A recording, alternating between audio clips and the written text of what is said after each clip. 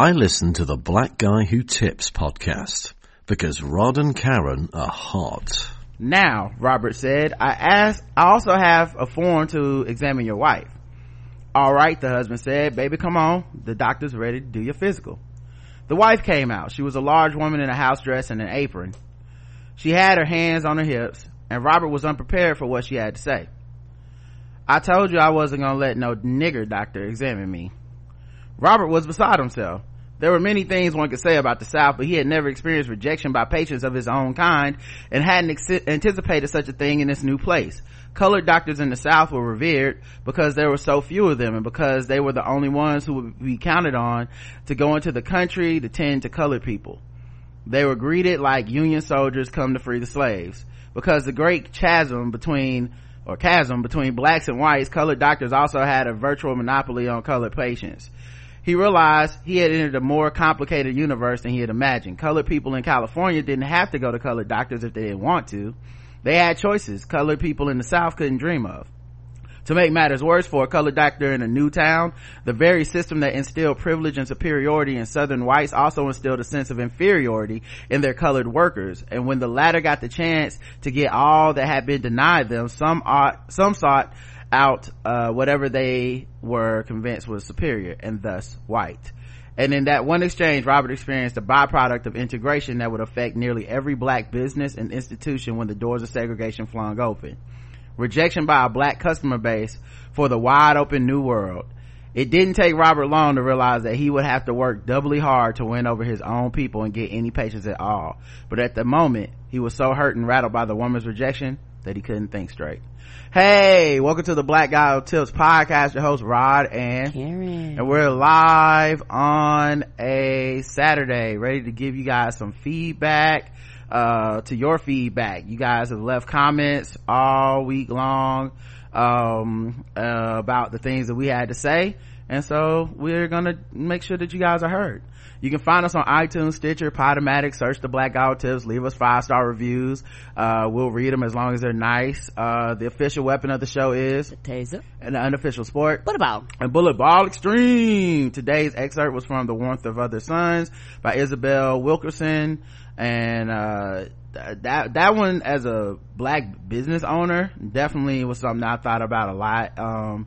And you know, as a person that went to a HBCU, something I think about, you know, how once you had integration and the world opened up to choices for black people, there was a lot, and still is a lot of, oh well, this black thing is somehow less official, less good, less quality than this white thing. And that's a big, you know, that's a major thing. Yeah, and it's a big problem, and it has for anybody that's in business or doing things where you're trying to, when black people do things, there are some people who go, I want to do this specifically for black people, like this person. There's some people go, I just want to do something for everybody. But a lot of times it don't matter what group you fall in, there are going to be some people that's going to feel like y'all both are not up to the standard of whiteness.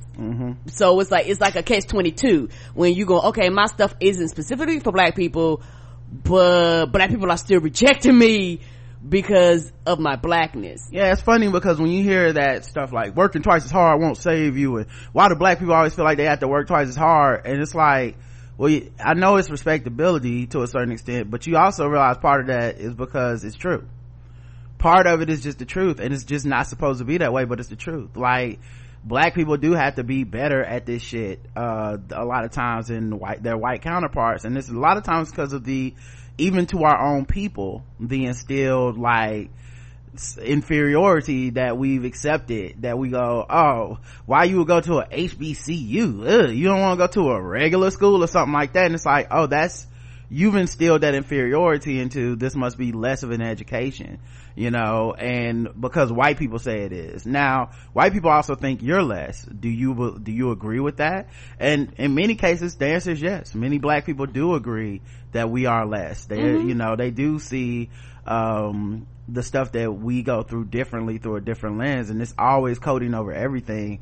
And, you know, what was interesting about that, that passage is that he had gone to California to escape Jim Crow, to escape segregation, to escape racism. And he had built up in his head, I'm gonna be a doctor, and I'm gonna he ends up in LA, but he was like, I'm gonna be a doctor, I'm gonna go to where like a lot of the people from my town have moved, and I'm gonna be a surgeon there. I couldn't be a surgeon in the military, there was too much racism even overseas.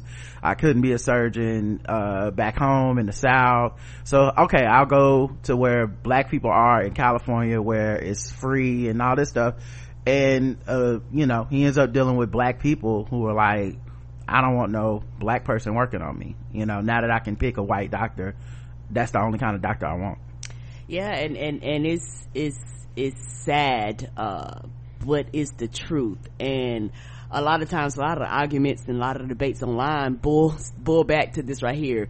When black people have own businesses, a lot of times some people won't even cater or won't even give them opportunity because they feel like they're black. So why waste my time investing into blackness? But a lot of times it's sad. It's almost like a two-sided story. We are the only people that support us, and then sometimes, a lot of times in certain situations, we are the only people that reject us too, because sometimes white people would actually flock to us and niggas be like, nah. Yeah, it depends. And at this time, white people weren't flocking us, but correct. One of the things I think is interesting is that he felt rejected, you know, in California by certain black people who was, you know, rejecting him. But even with him being revered by black people in the South, many times those people were not in position to pay him. You know, right. He wasn't in a position to be compensated. So, you know, that fueled part of his reason to move. It's like, even with them going like, oh my God, a doctor, we're gonna actually get looked at, we're gonna, you know, someone's gonna actually deliver our baby, you know, and many times you have to deliver it at home because black people aren't allowed to be in the hospitals. Correct. You know, there's just a lot of just movement to the various circumstances and systems he was navigating.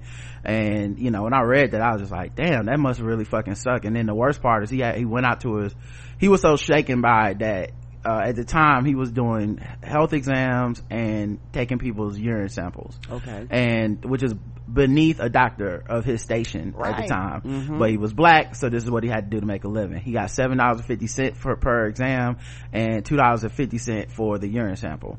And so he did the husband's exam, got his urine sample, but then the wife called him a nigger, and he just, you know, politely packed his shit up and left, because he was like so shaken by it. He never experienced a black person, you know, calling him a nigger and in an inferior way like that before.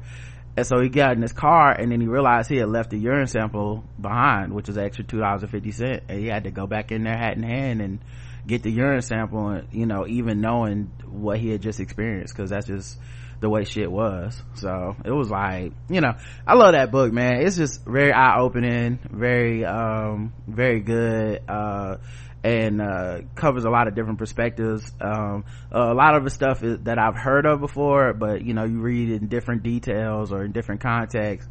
You know, I'm sure I'll read a passage on there sooner or later about Harlem, and how Harlem became like this black place. Like Harlem, we now think of Harlem as this blackety black place, but you know, that's not how it started. And the thing is, it's slowly starting to almost transition back, you know, because the way people talk about gentrification and things like that, it's slowly starting to, I don't know if Harlem is or not. I know Brooklyn is. Yeah, Brooklyn is. From my understanding, we don't live there. This is just secondhand knowledge. Right. So maybe Harlem too, you know, and then, you know, white people have a penchant for renaming shit. So maybe it's called something else now. Yes. Like, oh, it's the such and such village now. And it's like, no, that's Harlem or whatever, you know. Anyway, that's you know, that's today's excerpt for the Reading Rainbow segment that many people have started to come to love. I'm glad. You know, I'm glad that we stuck with it, because I'm gonna be honest, before I got that that review, I actually was gonna quit. I was like, nobody cares about this, but that person inspired me to keep going. Thank you. It's all your fault. Shout out to you. You're the real MVP. Wouldn't happen without you. Oh, where's the volume down on this thing? Take a look. It's in our book, A Reading Rainbow. I can't go anywhere things to know and ways to grow. A reading rainbow. I can be anything. Take a look, it's in a book. A reading rainbow. A reading rainbow. Take a look. These niggas shook. Come on. Let's get into the people that donated to the show. You can donate to the show by going to the blackouttips.com. On the right hand side there's a hey, you want to give some money thing. You can do it once, you can do a recurring donation. It's totally up to you. Any denomination we accept, and you get a little shout out. I dedicate this song to recession, depression, and unemployment. This song's for you. Today's a new day, new cash. Rebecca M hit us with that donation. Thank you very much. Jane M, thank you as well. Kelly C, we appreciate you, Kelly. Tiffany B, thank you very much. Virginia P, we appreciate you. Shirley Huang Esquire, please say the Esquire. Palmetto Stone Magic, thank you very much for your recurring donation. Alfonso M, thank you very much, Alfonso. Jeff F, we appreciate you, Jeff, coming through. Lindsay B, thank you very much, Lindsay. Damian Jackson, I am for real, thank you very much, Damian. James C, we appreciate you, James. Autumn W, autumn, my favorite time of the year. David C, thank you very much, David. Damien R, we appreciate you, Damien. Wrong folder. Nicola C, thank you very much for you, Nicola, coming through. Dr. Bambi, who is recovering and doing well. Shout out to my thoughts. Okay, apparently they're more powerful than y'all knew. Jason F, Jason F, thank you very much. Kevin W, thank you very much, Kevin. Donna N, appreciate you, Donna. Our girl Falcons Diva, whose Falcons beat our Panthers, and you know how it is, guys. Derek LW, thank you, Derek. No relation to 3LW. Y'all remember 3LW? I do. Just me? No, I know who they are. Felicity F, please help Oliver in the crisis on Infinite Earth. I hope you do. Need some help. Donna N, thank you very much, Donna. Lawrence C, we appreciate you, Lawrence. Grace N, thank you, Grace, appreciate you. My man Zachary N, who does Living Corporate podcast. B Coleman, thank you very much, B Coleman. Linwood C, we appreciate you, Linwood, oldest sounding name on the show. Come on. Cedric the Entertainer W, thank you. Sound like Cedric sitting in the back and go wow. Malanike I, thank you so much. Tracy J, we appreciate you, Tracy. Preston Team Dro, I know that's his fam, waiting for that show to come back. I know. Monica T, we appreciate you, Monica. Gerard L, thank you very much, Gerard. Calvin N, thank you very much, Calvin. James T G, and that is everybody. Ooh, that was a lot of people. We made it though.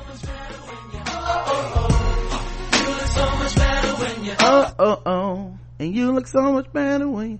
All right, let's get into these 5-star reviews, guys. You guys know the rules. You can leave us a 5-star review. We read it on the air as long as it's nice. We ask for so little in this world, as black people, black creatives. I think that's the least people can do, is leave us for nice 5-star reviews. Yes. And we did get a few. We got 3 on iTunes. The Perfect Podcast, perfect in all caps. This is just the best podcast on the planet Earth. We have a good friend in common, NC comedian Carla Simpson. Hey, Carla. Hey, baby. I miss you. And a year ago, she suggested that I have to download this podcast and start listening. You could not imagine the joy I had when I saw that you did The Walking Dead recast and Game of Thrones the way that I wanted the recast to be done. In addition to the recast, I started listening to the shows and just found a treasure trove of everything I needed in my life, from navigating social media to current events to fantastic game segments such as Guess the Race, Thank you, Rod and Karen, for being just fantastic folks, and we'll soon put some money in the collection plate so I can get the goodies behind the paywall. Love you, Miss Barnes. Thank you. Shout out to Carla. And I hope you do get you some of them, some of that stuff behind the paywall. It's fun over there. It's fun. Just did a nerd off with Chris and Aaron and Karen yesterday. Did a movie review on Jumanji. Yep. And the Balls Deep. Yep. Love you guys. 5 stars. It's by Knapsack, who says, have you ever met two cool people just saying stuff you wanted to say out loud? This is a podcast for you. I love this podcast. 5 stars all around the podcast sphere. Great show. And this one is from Big Kid 99, who says, plead the FIF star. Plead the fifth. There are so many amendments. If I could only choose one. This show is amazingly riddled with beautiful blackness. Oh, thank you. I love that sentence. This show is amazingly riddled with beautiful blackness. I'm a long time listener and have appreciated every show I've listened to, from the structure of the show to the well thought out opinions on social issues. This show is an A+. Even though fucking with black people is a depressing segment, it happens to be my favorite. Yeah, well, gotta have some gallows humor. We gotta talk about it. Sometimes I feel bad if I don't, talk about some of the shit that's in fucking with black people, just to let people know, hey, you're not alone, you're not crazy. And also, we don't have to like turn it to a good time segment every time we talk about something racist. I think that's the big thing about that people feel about black people, is like some racism happened and they think we all turn into like the last scene. Nobody knows the trouble I see. Yeah, I think they think we all turn to the last scene and do the right thing, and it's not. It's not. Something you never get used to, but in a way you do get used to it. No, that sounds like a contradiction, but if you black, you understand. Yes, and the anger is still there, but the anger is different. When you're younger, a lot of times the anger is more intense. And then as you get older, you're still angry and the shit still bothers you, but it's a different type of anger. Yeah, I guess so. Because when you're younger, everything is new. So young people have very intense feelings, like on a lot of shit. I think that's true, but I don't know. I feel like I've always handled stuff this way. Like, you've known me my whole life. I've always laughed at this kind of shit. Yes, because it does make me angry, but I'm also, in my mind, I guess I feel more in control when I'm laughing at something than when I'm giving in completely to anger. Yeah, and it has to be a balance there. And when you're younger, sometimes you don't know where that balance is. Some young people do, but I know I didn't know what the balance was. Yeah, so absolutely. It was extreme for me. I may just be crazy, yet I feel as though educational and broadens my perspective of race relations and real-time examples. The Blackout Test is surely a home to come to during a miserable commute. Thank you for providing us with wonderful material. Stay blessed, Ashton at Funuk. Thank you. We appreciate you. And then we got one new one on Stitcher. It's kind of shady, but I'll read it anyway. 5 stars by Denise Lev. 5 stars is the title. I really like this show. It's quote unquote for the people. It's positive, it's funny, it's knowledgeable, and the hosts are stupendous. They really try to take a person's humanity into account most of the time, and that's rare. Sometimes, often, end quote, parentheses, the main host. Now this is lets me know that this is very sexist. We both co-hosts. We both did this show. You know you're the main host? I'm the main host. You're the main host. That's the way some people treat us. All right. Apparently Karen is just here she's my sidekick. The main host does this thing where he says, I've always liked this, or I've always done this, and you N-words never did this until it was popular. But then goes on to treat other people who talk the same way about another subject like they're pick-me's for going against popular opinion when he does it himself. I would really like an example of me doing that. I'm not saying it doesn't happen, but you gotta be specific with this kind of thing. Like, when I say, listen, I've always, like, does this count for, like, look man, I always felt like black women were beautiful, and you niggas waited till Lupita Nyong'o to start admitting it. Is that count, or does that not count? So you know what I'm saying? Never say that, but okay. I don't say that, right. But let's say that I do. I would like an example. Like, write in, email us to blackouttest@gmail.com. Feel like we can become fast friends. Obviously, just write in just to me. You don't have to address Karen in the email because clearly she's a psychic. I only come in for the last act. And you know how I love calling y'all pick-me's. That's like my favorite phrase. Oh, you pick-me ass nigga. Look at you over here trying to get shows. Y'all know how I be starting shows like that all the time? No, you do not. Or not to judge you other people with all the judgment, but I've never filled in the blank. It's off-putting because an otherwise cool person likes to point out how much better than or above most people they are. Oh, but see, that's the thing though. You know, I'm gonna finish your sentence. I'm not even gonna interrupt. Let me finish it, and then I'm gonna bring back to this point, and we'll all have a laugh, and then we'll meet in person one day. You'll hug me and say, I was tripping, Rod. And I'll say, you wasn't tripping. We all do it. I assume no one has ever told him this because he doesn't feel approachable. I really wish this part was true. A lot of people said it about you. I really, really wish. I'm amazed how many people feel like that. I really do wish y'all thought I wasn't approachable, to be honest with you.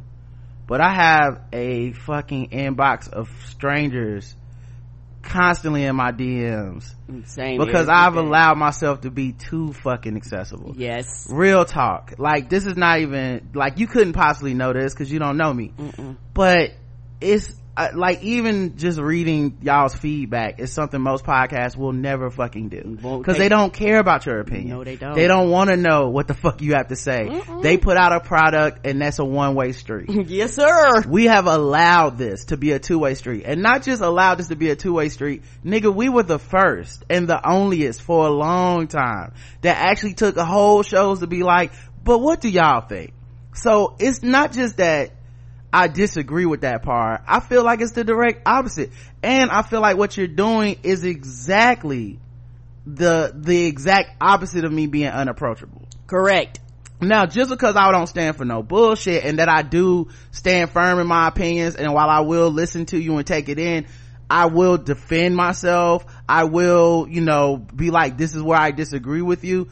If that means I'm not approachable, that's fine, because to me that just means I'm not a pushover. And I'll be honest with you in a way, without trying to insult you, call you names, your intelligence, any of that stuff. I might be funny, and it might get into mocking sometimes, but you know what I mean. I'm not here to try to turn you into like, I'm not here to be like, listen, I'm gonna shut this shit down. Don't you ever talk to me, motherfucker. Like, I don't do that. Nope. Now, if people are intimidated by me, I can't help that. I think a lot of people are. You know, it happens. That's something that's happened to me my whole life. When I worked at motherfucking as a waiter, I used to have managers that would pull me to the side to be like, you know, I feel like, and I'm like, nigga, you're the boss. I'm not doing shit. I come in, I work at the time I'm supposed to work.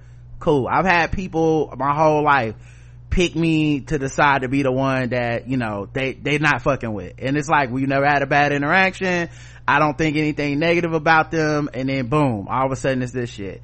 So I've dealt with this before, you know. I've also had the opposite. I've had people that clung on to me in ways that I didn't understand. I'm still figuring this shit out at 41 years old, to be like, why does this person feel so affected by my opinions? Why does this person feel like they need me to express their opinions? Why do they feel like we need to share the same opinions all the time, and that my approach needs to be the exact same as what they would do? Why are they putting so much weight on me because I'm not putting the weight on them? Like, I understand and respect their individuality, you know, but I'll finish the thing. But I've know, like, people have told me before that they feel intimidated by me, or their actions have shown they feel intimidated, or like they can't approach me. Right. And like I said, it's funny because they're approaching me when they say it, you know. But I hope what that really is that y'all feel like y'all can't approach me with no bullshit. And if that's the case, cool. I hope that's the truth. Yeah, I do. Yeah. Like, come correct, man, because I try to come correct when I come at people, you know, in any light. Like, I try to at least have thought about their position and think about mine, and try to reach out to them on some connecting level that's not just me, you know, starting some shit, you know. Anyway, or maybe they have and he doesn't care. I mean, look, I'll be caring when I care, you know. I care more about the people that love me and invest in my life, and take time out, because those are the people who count. So, you know, I make sure that the people around me have that freedom and feel that freedom to challenge me or to talk to me directly about shit. and the ones that are real do. You know, anyone that has taken the time to listen to this show, listen to how me and Justin connect, you know, and then of course in my private life, y'all will never know all the stuff that I do there, but you know, I don't think I have anyone in my life that we don't have, as long as we keep it respectful, we don't have the ability to disagree or to say, hey, what about the way you challenged this, or the way you took this, or you did this. And then also, I mean, because a lot of the shit is humor, some of this stuff is jokes. Yes, sir. And so we'll, like, even when we mean it, you can approach me and we make a joking way, and it's like, I'm still taking it in, but we also aren't becoming, you know, enemies or whatever. But I know he won't read this on the show because it's not necessarily nice, and it's cool. Okay, maybe this is just that same troll just using the alias stuff. Yeah, you know, I'm not even sure it's a real person now, because that's what that same troll does. Like, I know what you gonna do, and it's like, you don't know me. I still love it. That's my only complaint. No one's perfect, but it can be judgmental. Hope he works on that. Yeah, here's my only thing I would say, that after I read all this shit, when you can write something like this into the show without making me feel judged, I'll do my show that apparently makes no one else feel judged. Like, what we do is a high wire act, and it's fucking impossible to talk about this many topics, this many ways, with this many things, and never once make people feel judged, never once make people feel like inadequate, or to never be annoyed with other people, to never point out the hypocrisy of other shit. You don't have to take it in. This is just my experience through life. I love that you pointed out when I said I've always done this, or I feel this way, because I'm speaking for myself. Not we, not a bunch of other motherfuckers. We don't speak for Blackness. Right. So, you know, I think that's really important to note there, because I do feel like you're never going to be able to find an example of any podcast that does anything about pop culture and politics and shit that doesn't make people feel judged. You're never going to find it. And if you do, write me that email, let me know who it is, who the special person that's figured this shit out, and you can listen to it and go, yeah, they've never made anyone ever feel a certain way. That's what we do for a living. Somebody gonna feel a way about it. You know, we talk about it and we're not scared. So it's gonna be impossible for me to say, you know, I think people are tripping over this Lizzo shit, and then be like, but I validate their opinions and shit. No, I don't. I don't either. I actually think they kind of tripping. And it's just, they gonna have to feel that way, you know. And there's 20 other topics throughout the week, I'm sure we talked about, that there's somebody that felt like, you know, man, why didn't you make me feel, I don't know, appreciated in your disagreement of me or whatever. But it is what it is. And also the other truth is, I have been on shit before other folks, and whenever you are, there's like, especially with social media, there's like a cost to it. It is. If you're active, you've done it. Like, hey, I like this thing, and then people are like, fuck you, blah blah blah, it's whack, and then later they start liking the thing too, and it's like, you know, I would like to hope that all of you can relate to that experience, even if it's not on the individual topic that we're talking about. We've all had those moments, and I'm just sharing with you my human moments. I'm not an avatar for all black people. I'm not the stand-in for, like, you know, some omnipotent being who can speak to every experience. I'm only me, and these are my experiences, and you are listening because our shit is dope. And I know you said, do I think I'm better than everybody? No, I don't. But I do think our podcast is better than everybody's. So that, you know, a lot of self-love, a lot of ego boasting, a lot of it's all about us because it is on our platform. Yeah, I do. And I hope everybody doing their podcast at the time that they doing their podcast think that they are the feels shit. a motherfucking same way. You know, I hope you feel like your shit is valid and worth it and perfect and great and getting better and all the things that I feel when we do this show, you know? Yeah, because that's the thing, you have to have a certain type of ego and a certain type of arrogance to even click record. Like a lot of people better realize that. A lot of people who has never had their opinion judged, or who has never had their opinion put out there for people to scrutinize and tell them what's wrong with it and how they didn't voice their opinion. Well, first of all, Karen, you just a sidekick, so you can shut that down, okay? What? They talking to me, okay? I don't know why you trying to get involved in our discussion, okay? They wrote in to the main host, okay? See, well, I'm about to bust up the goddamn discussion, because you gonna hear what I got to say.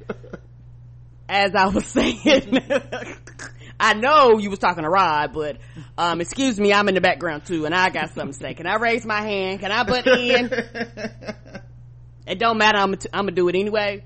But I do feel like for real though, for people who have never had that spotlight on them, sometimes, put it like this, a lot of times they really don't understand everything that goes along with that. So it's real easy to make sweeping statements or say things when in reality that's actually not how it works once you get on the other side.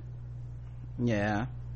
I mean, you know, it is what it is. I think we're in the fishbowl and we've chosen to be. Yes. And, you know, we're doing good at it. You know, it's not like, it's not like we suck at this. It's not like we're not, you know, getting money doing this. It's not like we're not popular doing this. I mean, so it's that thing where it's just like, you know, it's not gonna be for everybody, or they're gonna have their issues with it. But if you can do it better, I do challenge you and hope that you find a way to do it better, and maybe your shit'll even like blow up even more, and I'll be like, damn, so that's how you do it, you know? Mm-hmm. So yeah, and I tell people a lot of times, you know, when people complain, I'm like, well, then you try it.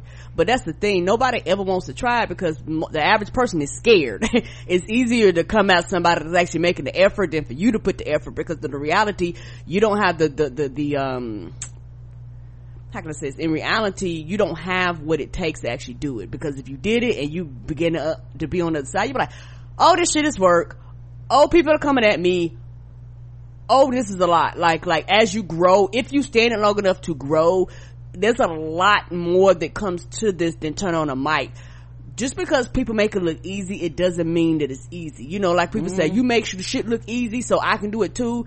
And a lot of people, but I want to start a podcast, and I'm like, oh shit, motherfucker, this work. Yes, bitches work, you know? Yeah, and that's shit we've been on. I don't know what to tell you. I know we was one of the first podcasts doing this Skype shit. Yeah. Building community with other shows instead of treating them like fucking rivals and telling them they can't be on our show, or like talking shit about them because they doing better than us, or, you know, like we did that, you know, and especially being like low-key pioneers in this black podcasting shit. We've been around. Like, I'ma always feel good about that, and I'ma always point it out, you know, and in addition to other shit, you know. And I would advise, or guess, not even advise, I would guess everybody has something like that, you know. Everybody has their things where they're like, oh no, I've been like I don't know, some artist that nobody had heard of until a year ago, and everybody likes them, and we always point it out. Yes. You know, now some of this shit I just don't think is true. I don't call people pick-me's and shit like that, so get the fuck out of here with that. But you know, everybody's entitled to their own opinion and stuff, but the way it makes me make my feel, mama proud. You guys are not doing anything with your life. You may not see it, but I'm trying to accomplish something, and you guys are preventing me from that. All y'all haters, like, I'm trying to accomplish my dreams. If you don't like me, just block me. I didn't do anything to you. Let's get into our comments. we have episode 2004, Slept On. Rigo, it was a feedback show. Rigo 1819 says, my family celebrates Christmas, but we're a fun bunch of capitalist pigs, but I like to think I'm just celebrating the winter solstice with my indigenous ancestors. Catrice 206 says, I'm probably in the minority, but I'm enjoying the janky donation shout outs, lol. It adds to the comedy of the show. I'm just listening. If you can understand the amount of praying I was doing while I was doing my phone today, I was like, please, because it was taking a second to load each one. I was like, please, Jesus, please, for the Lord. Okay, it's going. All right. And I knew we had 2 weeks of them to get to. I was like, please don't do this bullshit like last week. Anonymous says, Karen is so hilarious. Every time she talks about creating sketches, I need to see her ideas on the next season of a Black Lady sketch show. Karen, you would be such a funny addition to the cast. Sydney. Thank you. Oh, thank you, baby. No, that's great. I can see Karen, on there getting hated because she'll pick me. And Yes, we been on this pro blackness. I am a pygmy, honey. They be like, you ain't black enough. How dare you you over there being a white man's beating bull. They called her the white man's whore. Come on. They would replace my picture with some white man and shit. Be like, look at her, she got a white husband. Okay, I don't want Karen to have to go through all that hate. Anonymous says, but we ever get a black guy who tips a sketch show, I sure will. Y'all just gonna have to hate. Anonymous says, just curious, do you consider Ebro Hot 97 a black man? Because I think if there was a man who would challenge and possibly out T.I., it would be him. I'm gonna be real with you, Anonymous. I don't listen to Hot 97. So I can't really speak on that. I'm not really familiar with Ebro exactly. I hate to say it, I hope I don't sound ridiculous. I don't know who this man is. I mean, he could be walking down the street, I wouldn't know a thing. Sorry to this man. What I will say is this, with your question being, do you consider Ebro a black man? Right there, I'm gonna have to go ahead and say, whatever it is, it can't possibly be like, it's gonna be people that discount what you said. You see what I'm saying? So like, it's like saying, do you consider Sean King a black man? So that means there's a bunch of people out there that say this man's not black or don't consider him black. So I don't know that counts for a black person from the community willing to call T.I. to the table. I'm not questioning this man's blackness. You submitted the question with his blackness in question already, if you know what I'm saying.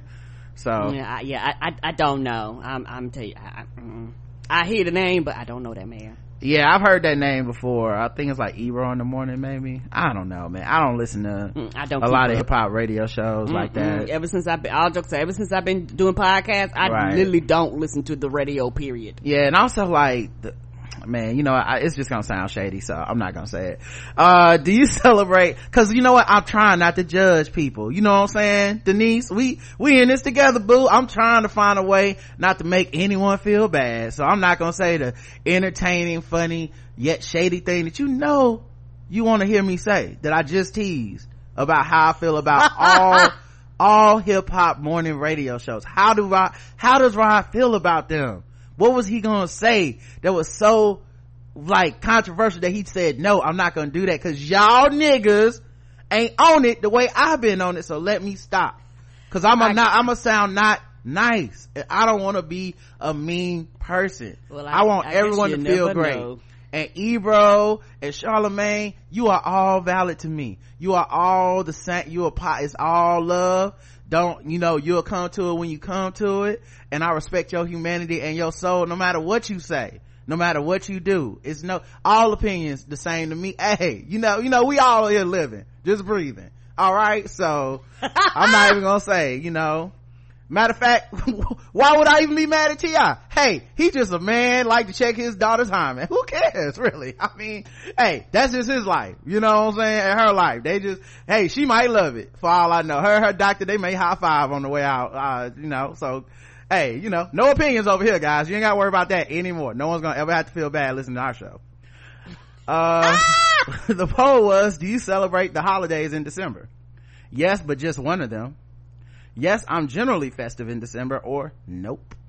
Karen? I'm generally festive, particularly at my new job. I'm generally festive in December because we actually decorated yesterday, which was actually a lot of fucking fun. I didn't realize how much fun that was because I normally don't decorate because I'm like, I don't give a fuck, but we decorated. It was fun.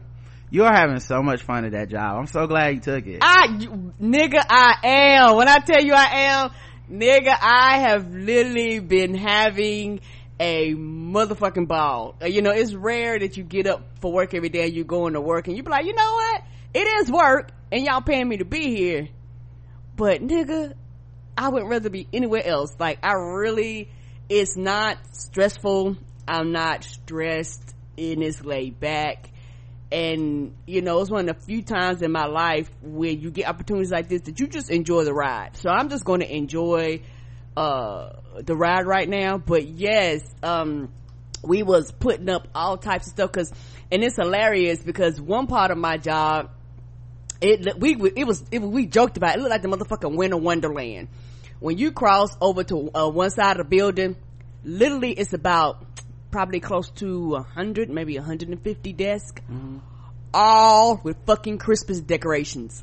Like literally, like you know how you bring like the wrapping paper, they put the wrapping paper on the outside. Wow. They got bowls. But y'all job is woke too, so do they have stuff for like Hanukkah and all that stuff too, and they Kwanzaa? probably do. Somebody, I put like this, even if they don't do it big like that, somebody decorates. Well, I know for Halloween. Oh, so they could choose how to decorate each desk. Yes, oh, yes. That's dope. So people, like some departments just was like, hey, we're gonna do this for our whole department, and some people kind of individually did things. And you know, I know for Halloween they did a huge Halloween bash.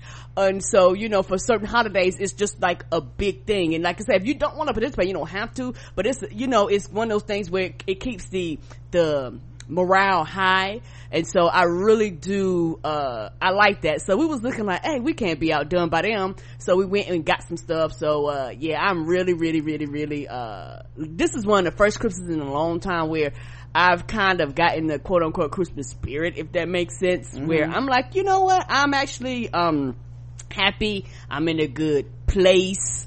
I even plugged in our little fake Christmas tree over there with the I saw you did that. I normally do that. Yes, you did with it. the decorations. I was like, wait a minute, we done got into December. I was like, I looked, I was like, oh, it's December, it ain't plugged up. No, that's a Black Christmas carol. Come on, that's how you know Christmas has started. It's official when you hear that Donnie.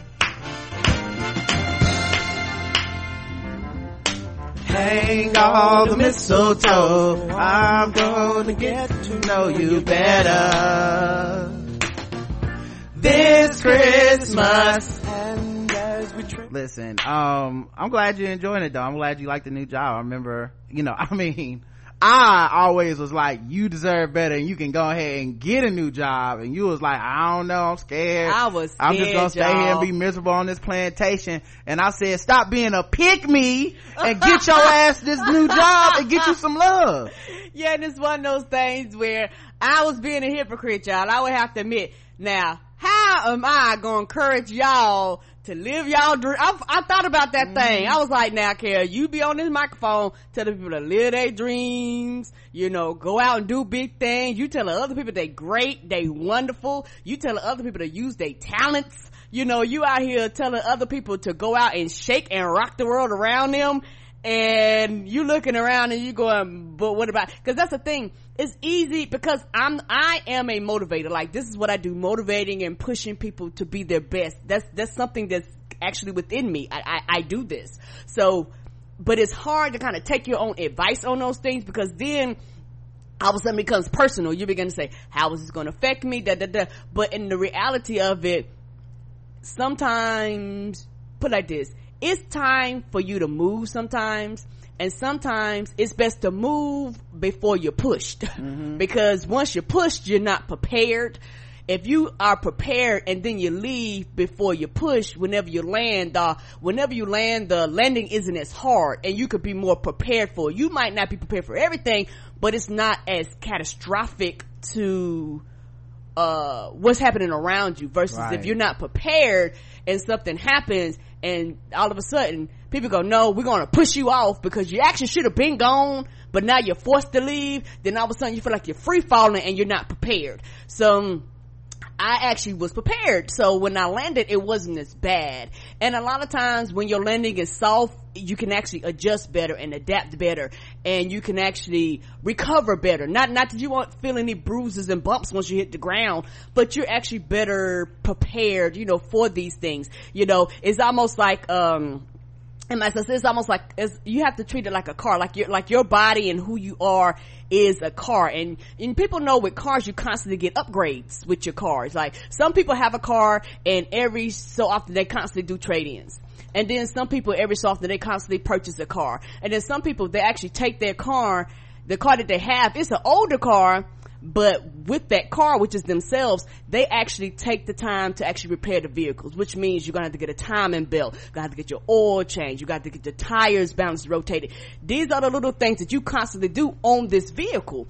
And so the vehicle is you. And this is something that's really been on my mind, so I got to share this with y'all. I can tell you got a lot of metaphors going over here. We yes! pushing and jumping, we got cars. Yes, I'm catching the bus right now. Go ahead. Yeah, so for me, you know, your body is like a car. So I kind of been, you know, thinking about, you know, where I am in my life and things like that. And I was thinking about, like, with your body and your personal life and your personal space being the car, once you fix this car and repair this car and do the things to this car, it's growth there, you know, and you have to grow with your car. And, you know, a lot of times people look at their cars, people look at the exterior of the car, they don't look at the interior of the car. And so, you know, I've kind of worked on the exterior, but, you know, when it comes to the interior, it's hard because you look on the inside of your car, and your car in real life, you got food on the floor, your baby done threw stuff in there, it's dusty, it's dirty, all these other things you might not, your leather peeling or whatever it is. And so I feel like, okay, once you start looking on the interior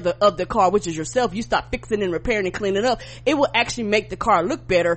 And a lot of times you end up being a better person with this older model car, because everybody can't afford to get all these upgrades, and everybody can't afford to do all these little things, but you work with what you got. So that's why I feel like I'm working with what I got, and I'm growing with what I got, and I'm realizing that it's slowly making me a better person, learning and growing and changing and repairing, you know, because when you repair stuff, it means you take out the old and you put in the new. So, you know, that, you know, with us changing over in a new season, you need to take out the old trash and put in something new.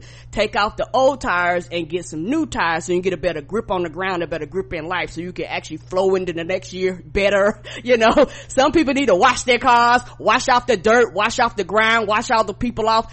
Get the things that you don't need out of your life, you know, because we're going into the new year and everybody be like, new year, new you, blah, blah, blah. Okay, but do you actually mean it? Because a lot of people go new year, new you, but they don't change shit. They just say it because that's what people say around Christmas time. They're not trying to morph. They're not trying to change. They're not trying to grow. They're not trying to challenge themselves, you know, but this is something that I'm trying to do. And I don't know if it's something with me, like you said, something about turning 40 that actually, it was like a shift that I didn't realize the shift.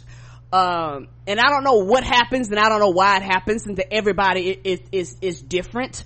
But, for me, that shift meant there were things that I was going to have to let go, and people that I was going to have to let go, and learning, feeling more grounded in my decision making, and knowing that I am who I am, and learning how it's okay to be flawed, and it's okay to be imperfect, and it's okay to be, you know, whatever size I am, and it's okay for my face to break out, and it's okay, you know, for my hairs to go gray, and it's okay for these things, you know. I don't have to be this perfect thing for any and everybody to actually dictate what I do when I'm in control of this vehicle called my life. Like, I'm in control of that.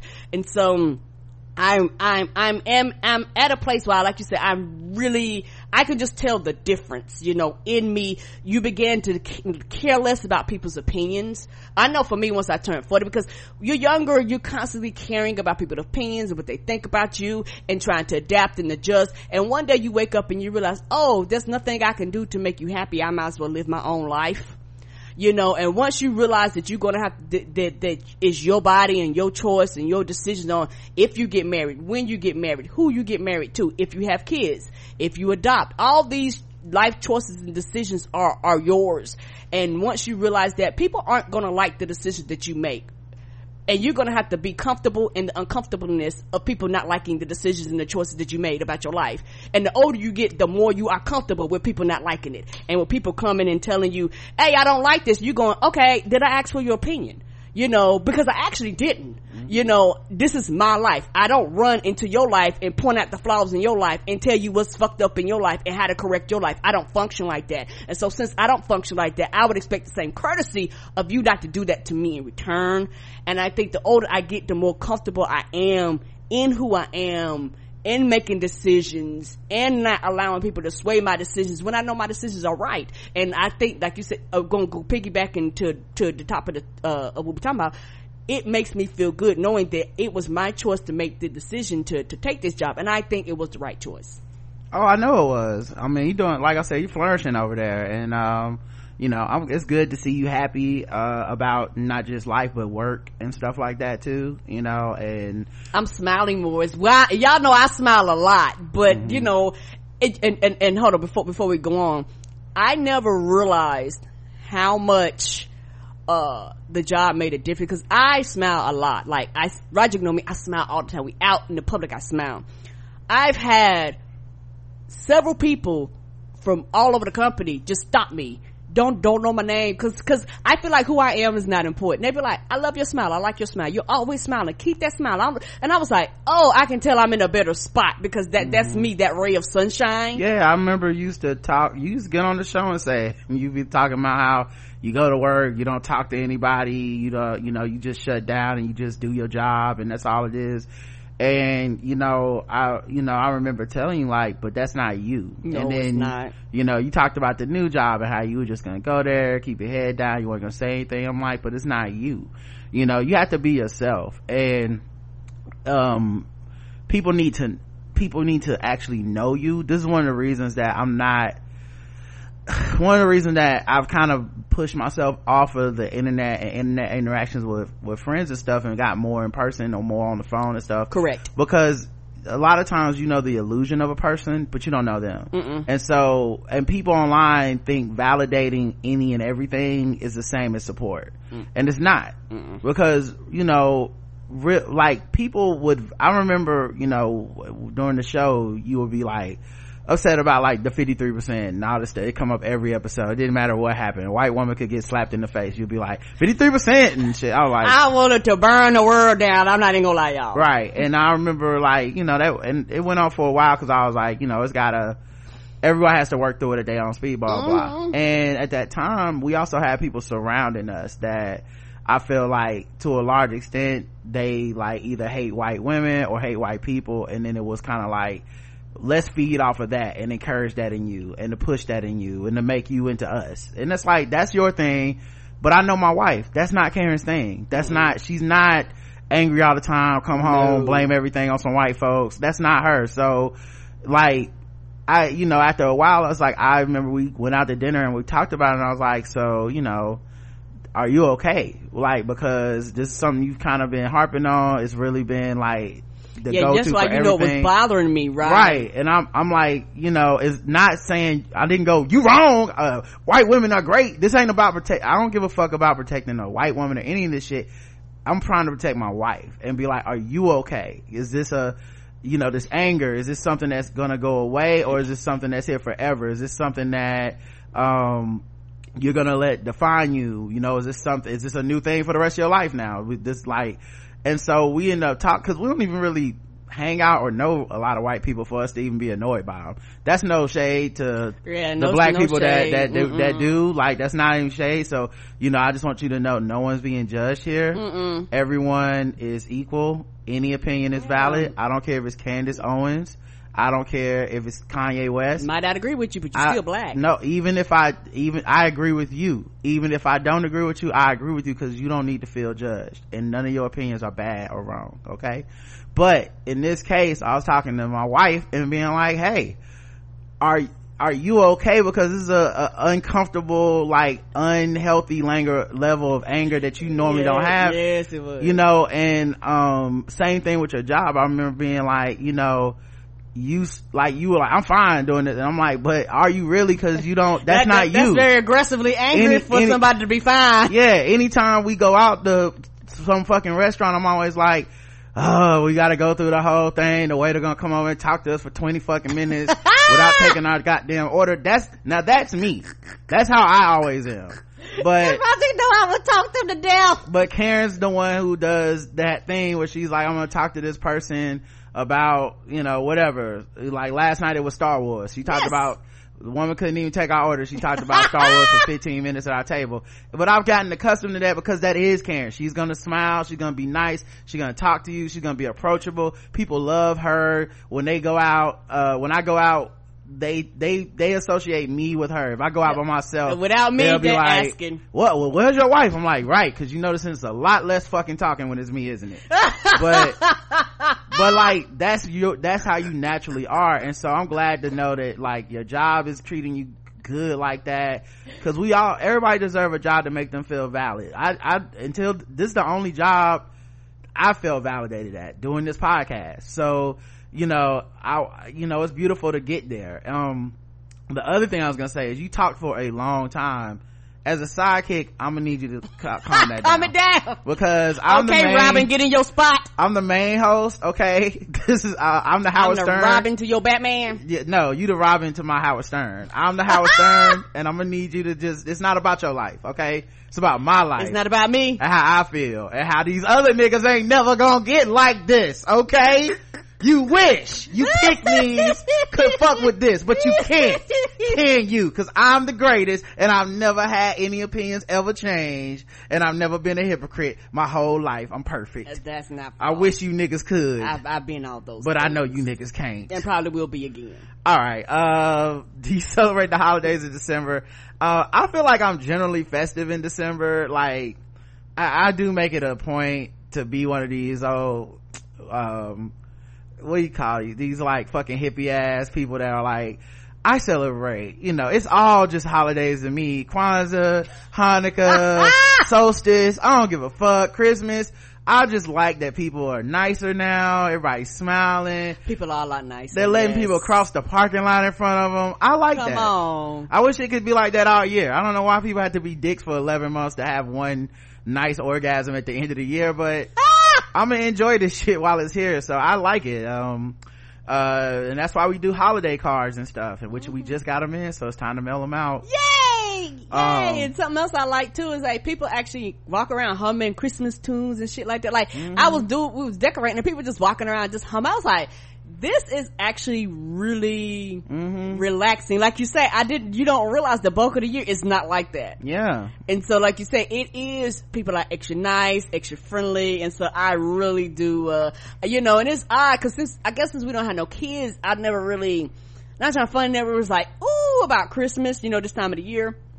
But this is one of the first time in a long time I'm actually really excited. And I actually been thinking about what to get Layla. Like that's been on my mind too since she's Christmas baby. So I don't know what to get her because we normally get her something, right? So I was thinking about that and what to get her before everything sells out. Yeah. I've been going around singing Christmas carols and stuff like that too. Right. It's beginning to look a lot like wood. Follow my every step. Take notes on how I crept. I'm about to go with depth. Oh, y'all didn't know that was a Christmas song? Yes, sir. Look up the lyrics. It is, y'all. Anyway, 42% only celebrate one. 34% get festive just generally. And 25% say nope. They don't celebrate nothing in December. We got some Jehovah's Witnesses to listen to the show. I hope you enjoy your day off then, because a lot of companies, if you don't celebrate, you gotta go to work. That's the new rule. No, it's not. That should make that a rule. That'll stop all the woke people and shit. You mean Indigenous Peoples Week? Well, ain't no Indigenous Peoples Day, baby. You gotta work Thursday and Friday. Wait a minute, hold up. I will eat one piece of turkey if y'all niggas just let us go home. Give us a half a day. If we can at least go home early, I will fucking try some dressing. Jesus Christ. I don't believe in or support, but I will take Christmas off too. Give me some candy canes. I will try the greens and the yams. Alicia says, not related to the poll, but I just wanted to say, okay, Oprah, I love these books you are recommending. Okay, Oprah. Rise Book Club. These are my favorite things, y'all. I love these books you are recommending and reading, and wonder what the sales look like after you announce it here on the podcast. Adding this, I'm finding neither are you to my Amazon basket now. You know what? I don't know how we affect the sales. I will take all the credit for Bossy's book being a New York bestseller, though. We will. I'll take all the credit. It's not her hard work.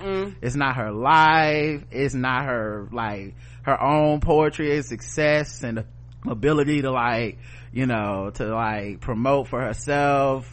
It's not the talent. It was me, baby. Okay.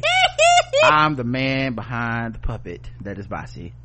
Nah, but seriously, I don't know what impact it will have on people buying books. Miss Barnes 72 says, when you work retail, I feel that you really can't celebrate the holidays too much. I just quit my part-time job at Target this year after sacrificing my sanity for the past 2 holiday seasons. All I can say is free at last. If you want to measure humanity, work retail. Come on, Miss Barnes, that's the truth. Yeah, that's what a lot of people think. You can tell people who haven't worked any form of retail. When I'm in retail, anything dealing with the general public, no matter if it's cashier, behind the counter, no matter if it's like working the floor at like a Belks or a Dillard's or something like that, working at the mall, fast food, server, people's attitude is very different than when you on the other end. And not trying to funny, you realize how shitty people are. Yeah, and I'll say this much, man. I remember working at Media Play for Christmas holiday season. Yes, sir. Now, many of you have never heard of Media Play because it's a defunct old store, and also because y'all ain't woke as me. Okay, I've been on Media Play. The rest of you pick me ass, go to Best Buy motherfuckers, just now getting hip to the game, but I've been playing with electronic toys and selling CDs and DVDs. Come on. I've been on that shit before Blu-rays. Okay, get like me. Before you Blu-rays. fucking hypocrites. Okay, you wish you was like me. As the main host of this show, you niggas could never. Okay, and I hope you feel judged for not ever going to Media Play. Episode 2000. Why do people ever write in they have a problem with anything? It's always it's gonna turn into joke time. I hate to tell y'all that. Always gonna end up jokes. I'm so sorry. I know. I'm sorry. And put it like this, and if Roger don't do the joke, depending on what it is, I'm gonna be like, oh, it's joke time, and it's gonna be jokes on my side. Yeah, I know it. Y'all write them things with y'all whole chest, and I'll just be sitting here like, it's just funny. Yeah. Brooklyn Shoebay says, being called a nigger. The first and only time was when I was 18, first month of college in New York City. I was crossing the Washington Square Park at 7:45 in the morning on my way to an 8:30 lecture. Ain't it wild how you can remember the time and place? An older white man was walking in the opposite direction of me, and he kinda did that who was going to move out the way tango. I let him pass, and he called me a stupid nigger. I froze and stared. He said, yes, I said it. I didn't get mad. I was in awe. What upset me, though, was at the time during the freshman year, white boys kept saying I only made it to NYU because of affirmative action. Shaking my head, racism. Yeah, that's wild. He hit that, yes, I said it. White people crazy. Right, because you're not gonna do shit. Like if they actually knew that, and he did to the woman, not a man. Right. If he thought you was gonna be a danger, he wouldn't have dared say that bullshit. Yeah. Yes, I said it. Oh, okay. Which means you do this shit often to black women. Kim Doc says, if you ever notice them polls on NBC or CNN, there's always fine print underneath the polling data. Typically they poll somewhere between 800 to 1,300 voters, and there's always some plus minus value that signifies a margin of error. So know that there's a 3.16 million people in Iowa, according to the state of Iowa voter registration totals by county available from the Secretary of State's website. There are 2.16 million Iowan voters. But they'll ask 1,000 voters out of 2.16 million who they favor and put the poll out there. I no longer take stock in these polls. The same type of polls had Andrew Gillum winning by 4 points in Florida, and we saw white people go for the racist DeSantis on election day. As all three of y'all have stated, they definitely aren't polling us, and I've never been a part of an exit poll. Same.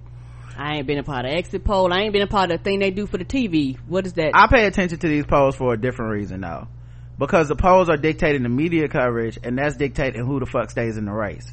Kamala Harris is out of the race because of them polls. So we can be like, they not real. They're real enough. The other thing too is people will say, well, them polls had Hillary winning. Them polls were right in the popular vote, but the polls aren't the electoral college. They're the polls, so I don't know how much we can. And also the other reason I hope these Democratic candidates are paying attention to these fucking polls is because Biden is consistently in the lead. Yes, sir. And as much as I am willing to vote for Biden, he's not my number one pick. No, he's not. And so I would like to see people attack his poll numbers somehow by engaging the people who are planning to vote for him. That's not gonna happen if we all sit around and be like, these numbers aren't really real. I've never had a poll. I don't know. Somehow it's working. Barack Obama got his game ground tight in 2008 when Hillary was ahead of them polls. well then fuck it, we going door to door. I wonder if any of these candidates are even able to do that, if they even have the money to do that, because one of the things that all these altruistic ass liberal motherfuckers think is so smart is turning down the money from like bigger institutions and private donors and stuff like that. Like, turn it down, don't take the money, and then just go with small donations directly from the people. I hear you, but what happens when some of the politicians don't play by those rules, and the only way you're gonna make up ground is with literal money? You have to pay money to these campaign workers to go door to door. They're not just gonna do it out the goodness of their heart, and there's 20 of y'all, so y'all don't even have the consolidated resources, right, to just have one person flood the ground. You need these workers, and since there's so many of these people, except for Joe Biden, Bernie Sanders, I'm only gonna give it to them two. Except for those two, you don't have the base for a lot of these other politicians, and the money is a big part of the base, so I don't know, man. I just know them polls, it's like I agree with you, the polls, like, we know they aren't 100%, but at the same time, I hope they're not ignoring these polls and then we all gonna act shocked when it's like, well, I'll be damned, Biden really was, people really were gonna vote for him. Yes, they were. Alan says, being from South Carolina, mysteriously, I've never been called a nigga to my face. The first and only time was when I moved to northern Minnesota after college and was at a bar with, of course, white people. This guy took my chair while I went to get a drink. The group I was told the guy he took my chair, and not knowing I was standing right behind him, he said, I don't give a fuck about that nigger. Didn't know this guy from a can of paint, but I hit him with one of the one hitter quitter, and that was the day I knew I couldn't go out with these white folks by myself. Yeah, damn, you hit that nigga too. Woo.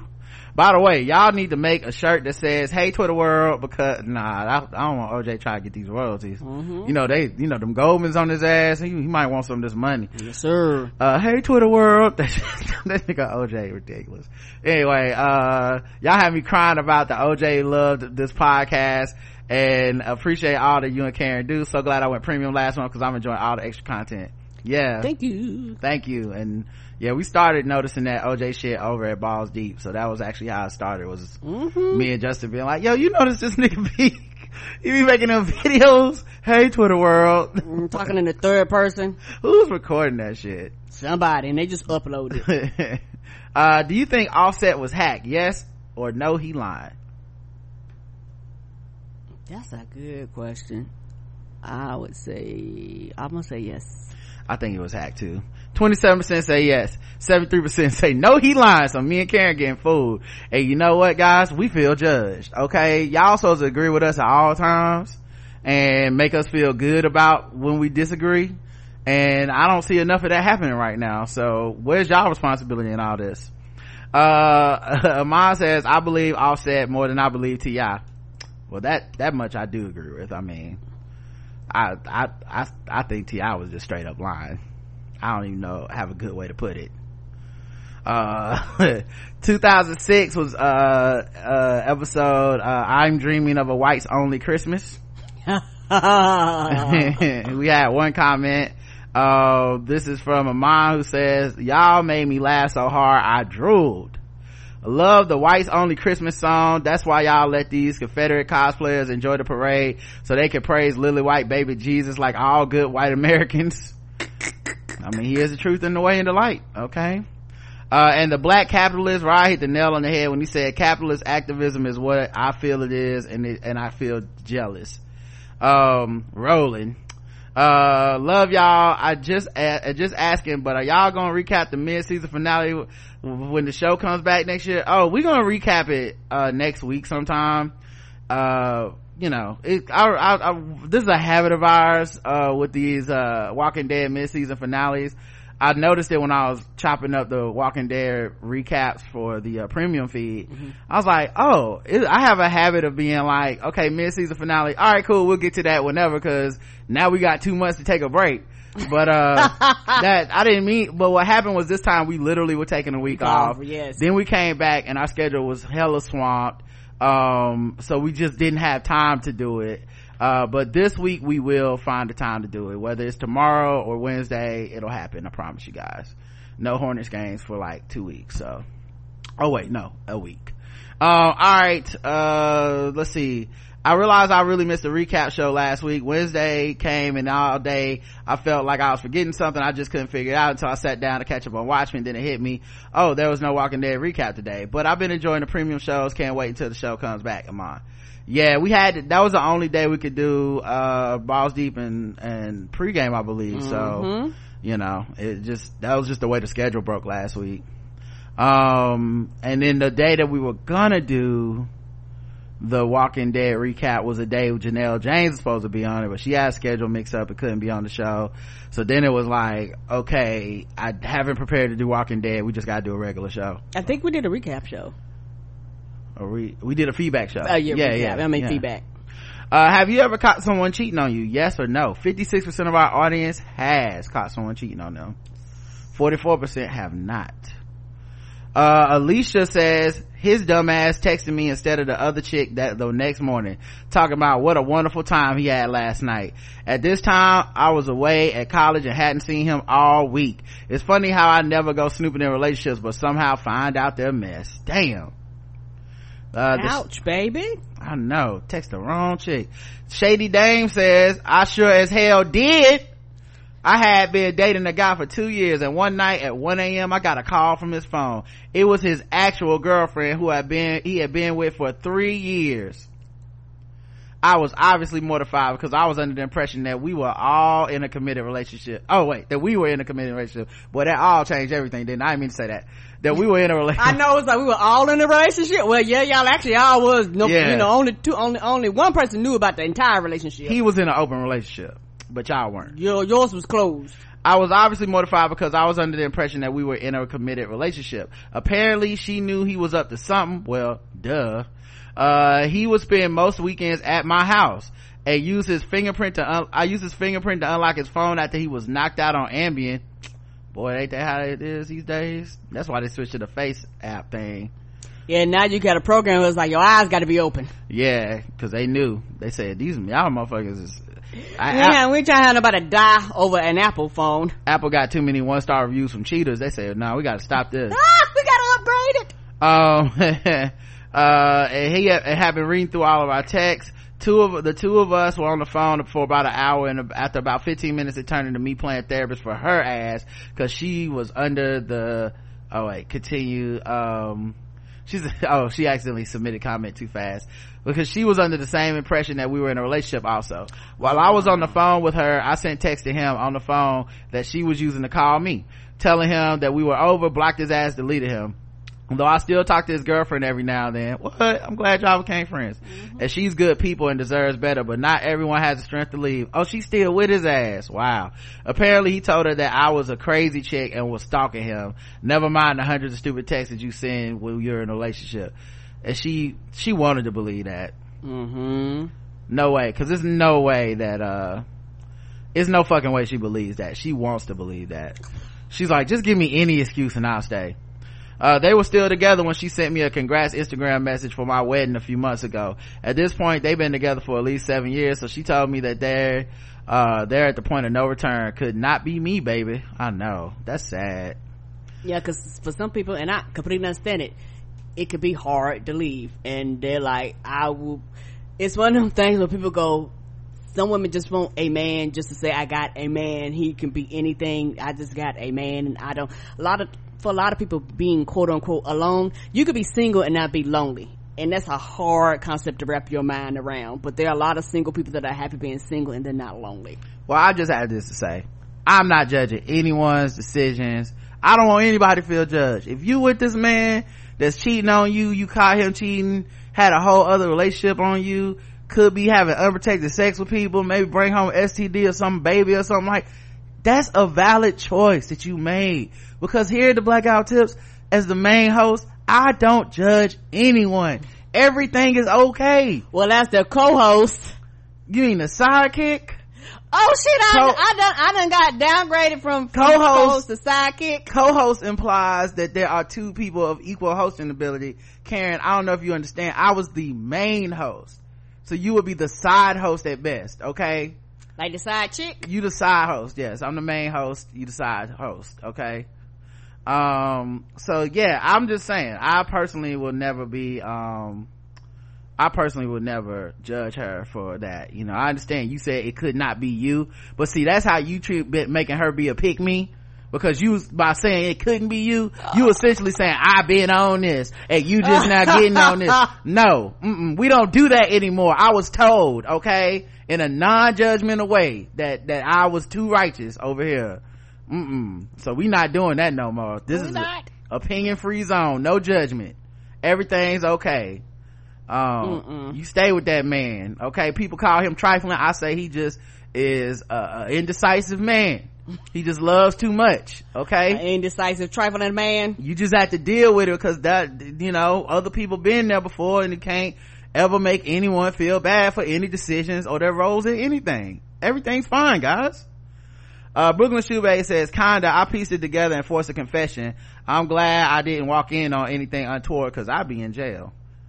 Wow. Yeah, sound like everybody can't, you know, yeah, some people don't function well. She's gonna hit that wake up call, caught you in the morning with another one in my bed. No. She was gonna hit you with that shit. Damn motherfucker, why are you sleeping with my husband? Come on. And that wasn't gonna end well, baby. I'm glad too, because I don't want to see you locked up. No comments on the last episode, because we was being way too judgmental and defending Lizzo. We was too much, making these people feel like, you know, they needed to not defend Lizzo and shit. The poll was, does Brent John addressing the police change anything for you? No, I still dislike him. Yes, I was wrong about him. Or I never had an issue with him in the first place. Karen? Brent John, the one who hugged Amber Geiger. And then he addressed the police force. Him personally, don't got a problem with. Okay, so problem with him. So you never had a problem with him?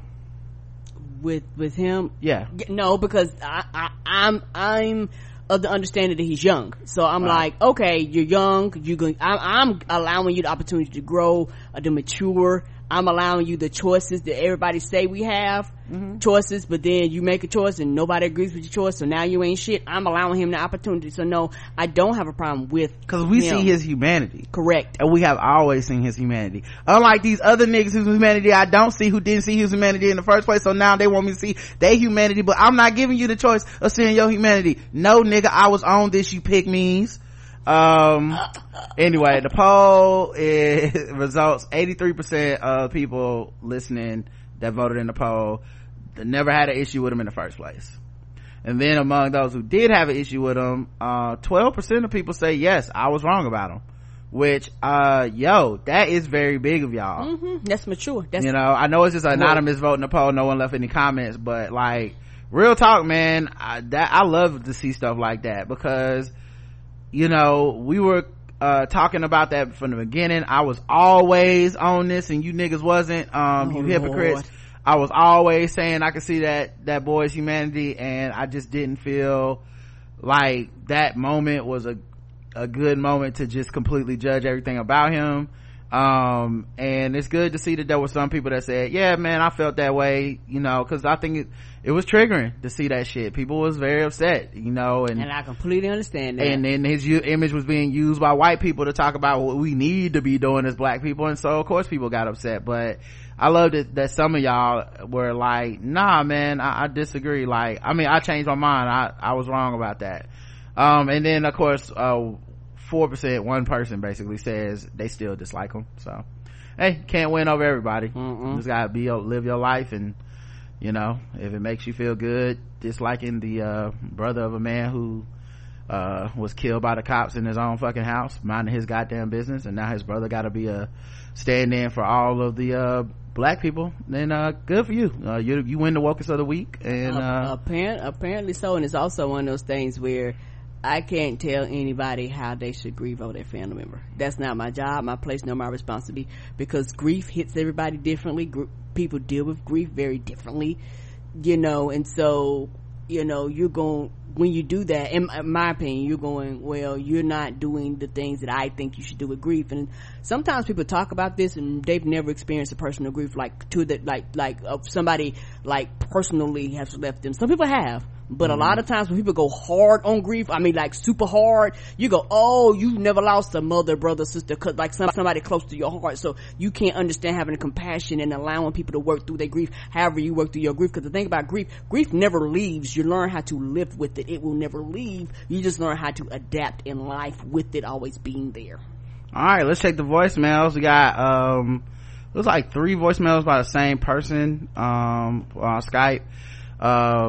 You can of course leave voicemails by going to 704 calling 704-557-0186. Make it 2 minutes or less. It will cut you off if not, and then you'll be one of these people that leaves 3 voicemails because you got cut off and shit, and then it'll look weird and you'll feel awkward when we listen to it on the air, and it's not good. So hey Karen, hey Queen Karen, 2 messages. I just want to let you know that Lizzo is a danger not only to the black community but all the Americans, because, well, actually I saw some titties at a Knicks game and that's how I became addicted to crack.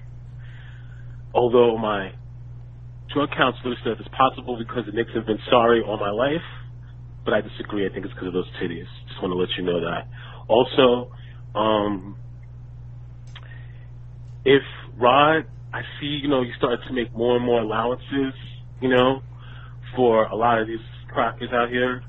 If you do turn completely into a white woman and go beyond the Ugg boots and the pumpkin spice lattes, although they are delicious, I must say, Karen, you can always come back home. I'm a hood refugee. I originally from the Bronx. I escaped to New Jersey.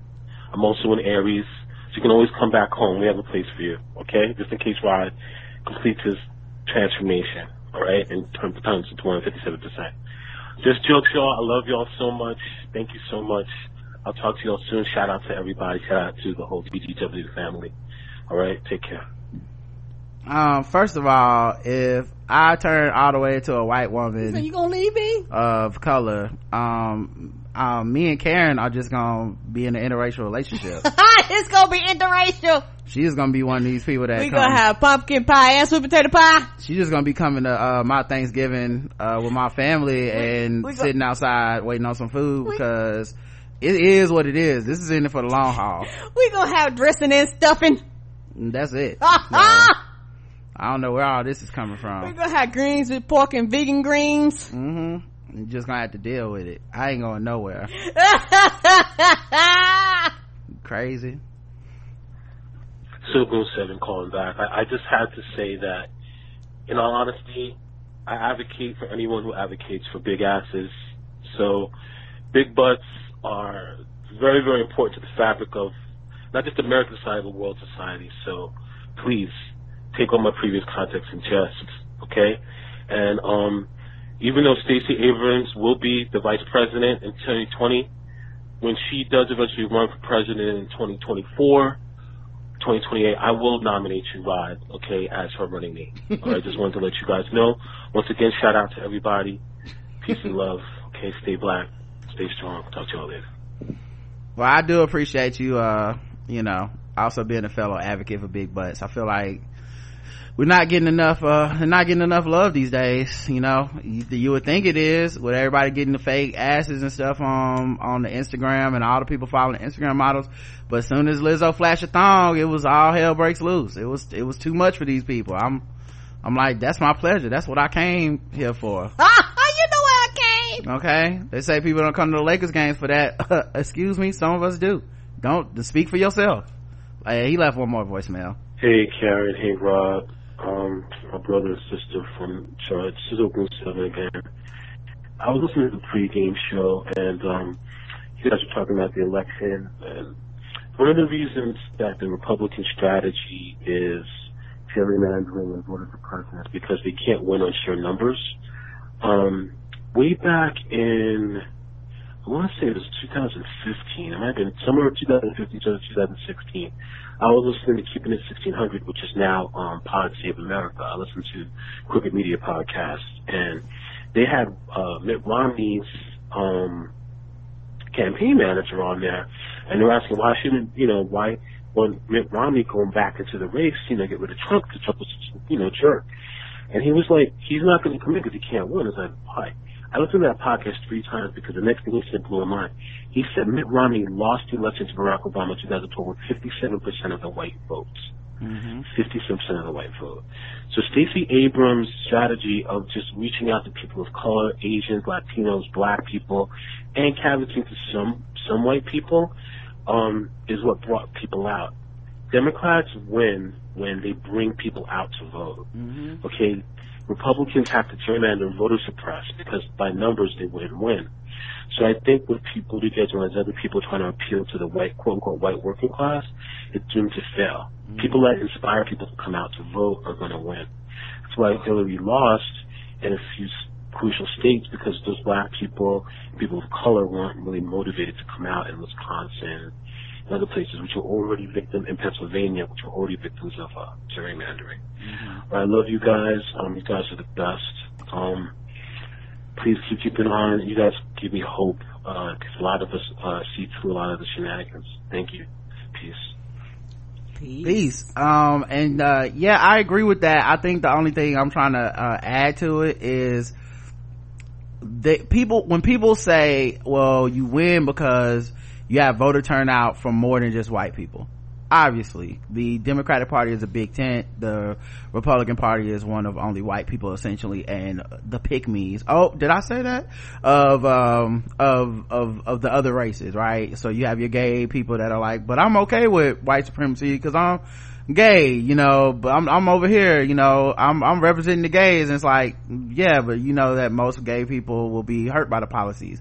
Hey, I'm over here because we can be Republicans too, and you go down the chain, black, whatever, right?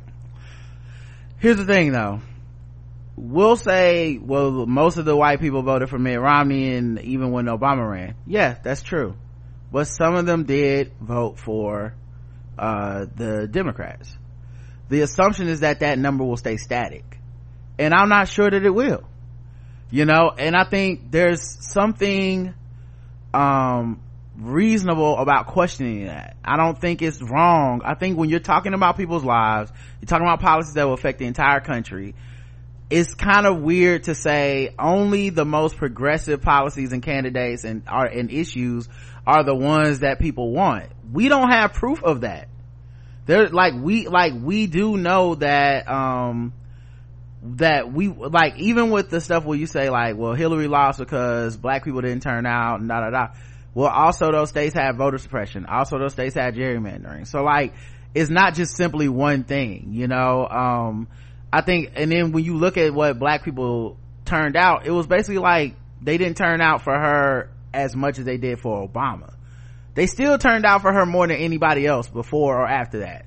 Right. You know what I'm saying? So they still gave more turnout, but I think people thought black people would give Obama level support. Now, I mean, any black person within the know was that's not even in the cards. That's not happening. Part of, listen, as sophisticated as black people are and all that shit, we still human. Part of the reason Barack Obama got so much of our vote 2 times because he black. Period. He black and he a Democrat. He was getting those votes. Some niggas was I'm not doing this for Hillary. And I think one of the things that people haven't reckoned with and maybe never reckoned with is the fact that Barack Obama was so excellent that there's a lot of liberal anger left over from his candidacy. It is. Because, and they don't realize it. I think this is my own belief system, but I think that it's subconscious.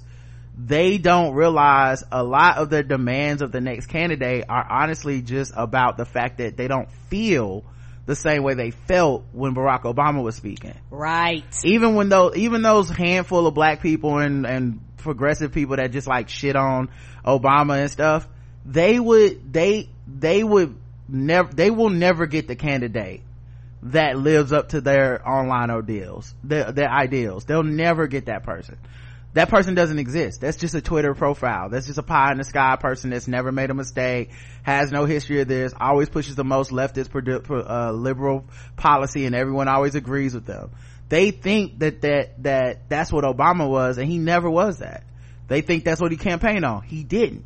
you know. But anyway, all that stuff to say that, yeah, I'm not saying that these politicians that keep pushing for the middle and centrist shit, and we need white people, we don't want them to feel too bad. I'm not saying those people are the future, or even the people that make me want to vote for them, because it doesn't when they do that. To be honest, I think most of them go too far with that shit, to be frank. All that being said, I don't want anyone to think that you don't need white people to win these fucking elections, because you fucking do. Yes, you do. If you take white people out the equations, you actually don't have the numbers. And white people ain't that woke. Even the ones who vote Democrat, they all have a limit to the shit that they willing to fucking put up with. All of them, because they white and they have white privilege. So even while you keep pushing them and pushing them and pushing them, there's a point where they go, I'm not doing this shit no more. I gave it a shot, but there's nothing I can do right. Everything is my fault. I'm fucking out. Right, and that's why we go forward, we go back. That's why we go forward and we go back. We go forward and we go back. And the thing is, put like this, I understand that when it comes to white people in totality, I understand. I'm even like this to an extent. Why people go, well, why do we got to explain? And I don't want to be your mule and all that stuff. I understand that, but guess what? That's fucking work that needs to be done, and we need to admit that work needs to be done by somebody. It has got to be done. Be it about white people, be it about black people. I don't give a fuck. The work has got to be done. You don't have to do it, but it needs to be done in order to pushing forward, because nobody, not even black people, want to be shitted on all the time. That's why we're angry, because we go, y'all keep shitting on us, y'all keep shitting on us. White people are human too, so you can't be like, you ain't shit, there's nothing you can do is right, fuck you, fuck you, fuck you, fuck you, fuck you, fuck you, and not expect them to turn. That's unrealistic. Yeah, and so all this to say, I don't want or expect politicians to cater their entire message towards white people. I don't like Bernie Sanders white working class bullshit. At the same time, I just do understand that there's a certain level of shit I can say on my Twitter account that I don't expect any of these politicians to be able to fucking say. It's just like, this is the reality of this shit, you know. And there is a level you can go to where you can be so Twitter popular that you're unpopular when it comes to actual getting votes in real life. Yes, and sir. Some of these politicians are starting to run up against that shit, and y'all gonna see how it works out, man. Like, yeah, because it's gonna be Biden and Sanders is gonna be who we voting for. I'd love to be wrong, by the way. I'd love to be like, you know, there's a politician out here being like, fuck these white people, and white people are still gonna vote for them at the same clip that they voted for the other people. I'd love to but I don't think anything about the history of this country has proven that I should feel confident in that. And if you feel differently, man, you know, then I feel you're operating on theory, which is fine, but I don't think we've made it there as a country yet. So. No, we're not progressive as a country as people think we are. Like, they live in their own bubbles. I'm progressive. Okay, you individual person are progressive, and the people you hang around are progressive. But if you pop that bubble and step outside to the real world, the average person, even the average black person, ain't that progressive. They want changes, but they want small changes. They don't want these big land sweeping changes that you want a lot of times in these bubbles. Yeah, I just know that, you know, I was reading somebody, I cannot remember who said it, but I agree with it when I saw it. It was they said don't mistake your country for your Twitter feed. Come on. And I say that cautionary because I feel like I was doing that not so long ago, where I was like, oh no, this is what people want, and then I look at real life and I'm like, why the fuck isn't it matching up? Everyone I know wants this thing, everyone I know cares about this topic, and then when I go, you know, when I'm not online, no one cares about that topic. I'll give you a perfect example. Sex worker rights, right? This is something that, to me, I'm like, yeah, we should legalize prostitution. Sex work should be, we have to protect the people within that industry, and it's going to happen anyway, so we might as well regulate it, because we're actually killing more people and causing more ability to traffic victims and shit like this because we don't regulate it. Yes, sir. And because we just like to turn our eyes to it like it's not happening. And we also know that being harshly punitive on the sex workers or the Johns doesn't actually stop it. People have an impulse to have sex, and there are people that need money, and it's going to always exist in every single country. This exists. This isn't a moral issue, this isn't a religious issue.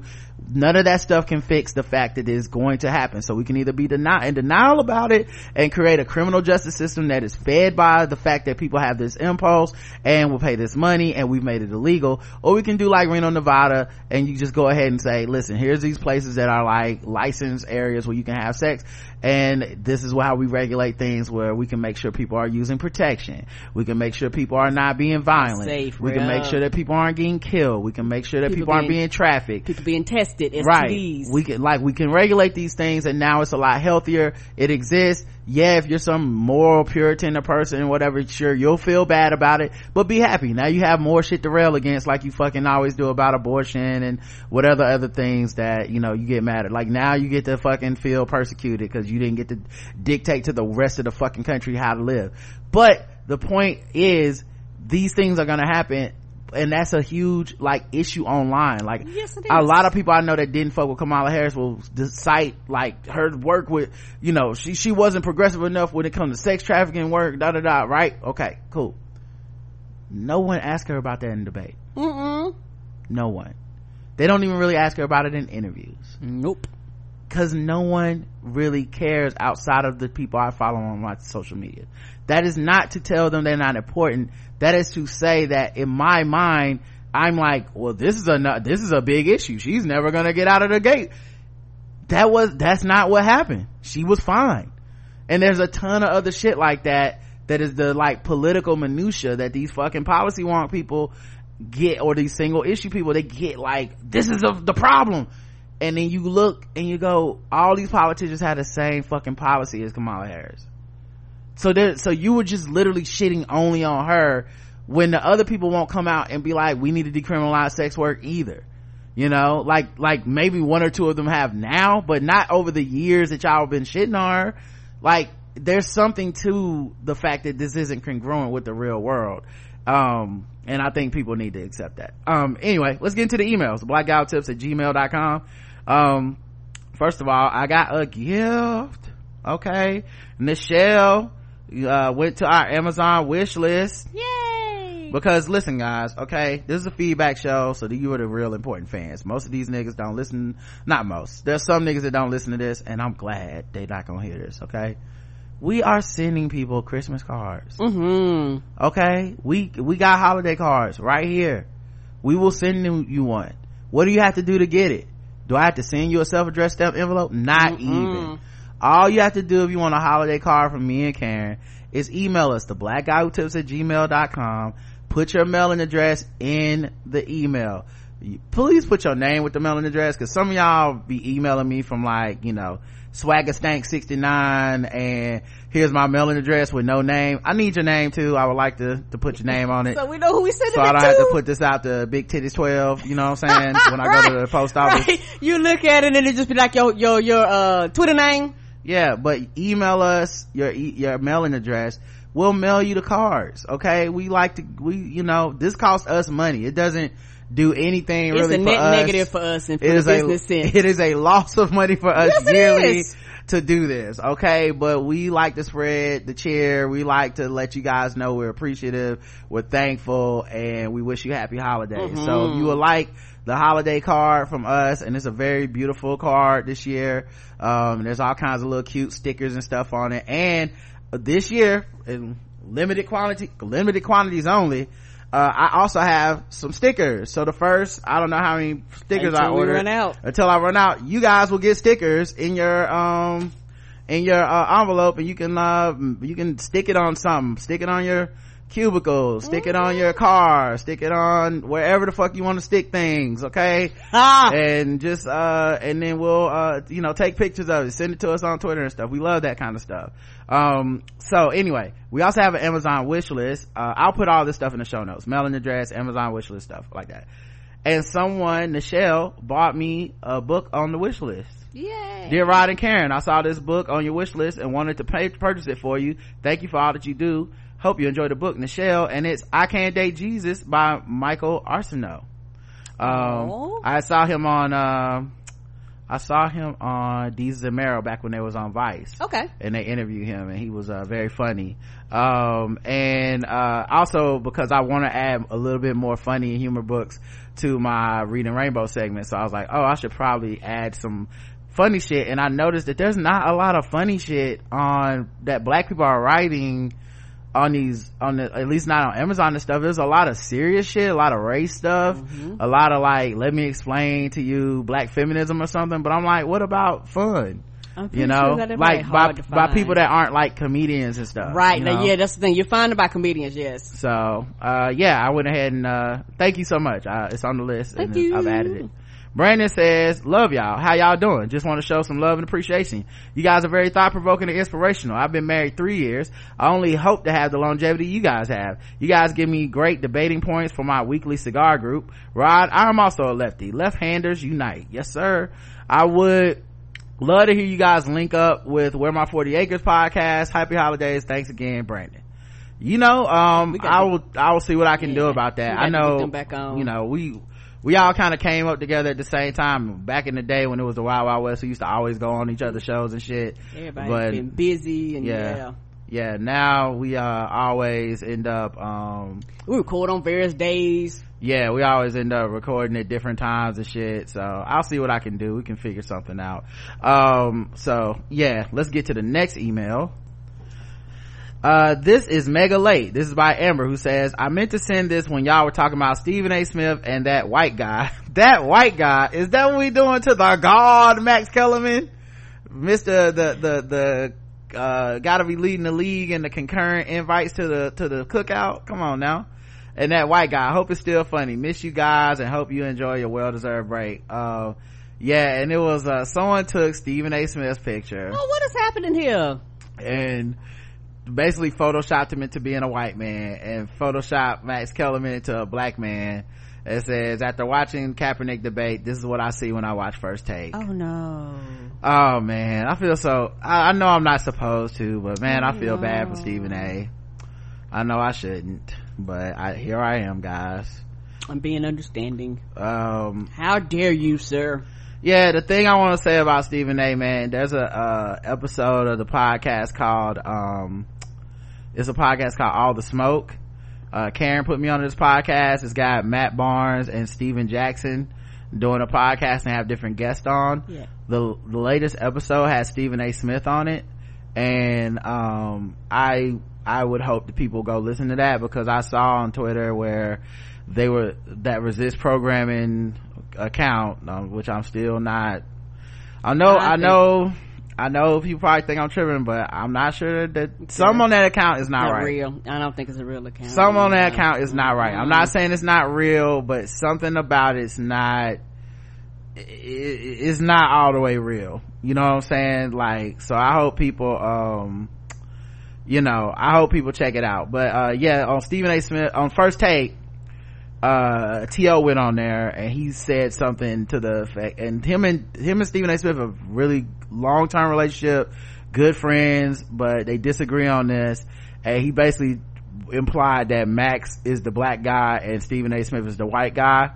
in this. And I mean, that's kind of what happens when you have a guy like Terrell Owens as your friend.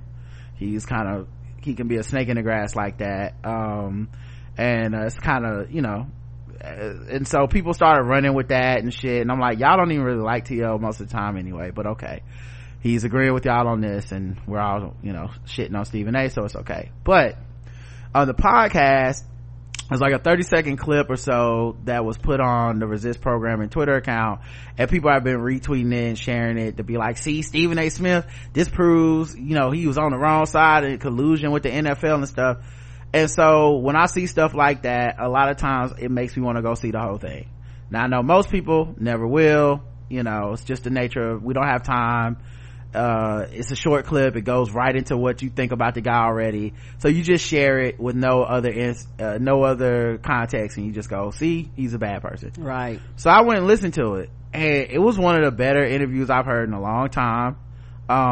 It wasn't just about the Kaepernick shit, but it was a lot about just his life and his own belief system and how he operates in the world. And I'm telling you, man, I don't know if everyone's gonna get there or whatever. I don't expect everyone to agree, but there is a certain level of deference that I do show to older black people who are trying to mentor younger people on the ways of the world, and it's not coming from the coon place that people call it, right? And it's like, only when I go online is it like that doesn't exist.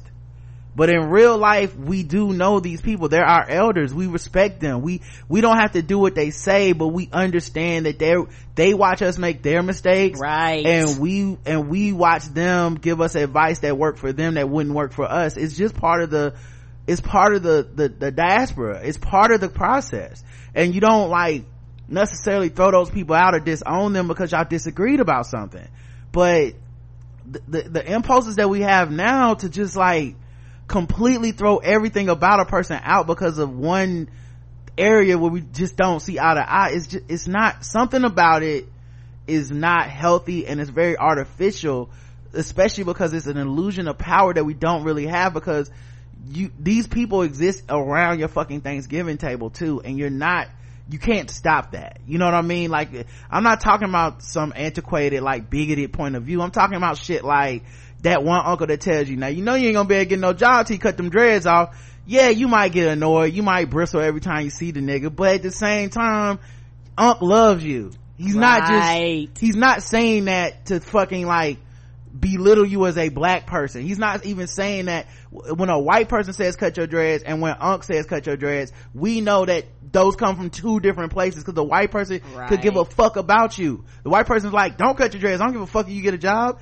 And your uncle's like, man, if you're having a hard time getting a job, you know, you should consider that, you know, or whatever. You know, your uncle that shits on you for wearing tight pants or whatever. Like, yes, online you can do the like, well, listen, I'm for the, you know, this is just, I don't know, some whatever words that we got, you know, this is just another form of blah blah blah. But then in real life, you know, you cut up with Unc that's like, hey, you wearing them tight jeans, boy, I see you with them, what, you wearing some leggings? And it's like, yes, they will. You laugh at it, you know what I'm saying? And I think that and I'm not trying to make Stephen A the hill I'm gonna die on, but I just feel like there's something being missed in the Stephen A shit, because I saw like Jamel Hill shared the tweet where like you had the biggest person on ESPN saying that he tried to help the league coordinate this and I'm like, wow, that's a colleague and a, you know, maybe former colleague and friend or whatever, I don't know their relationship, but I was like, damn, like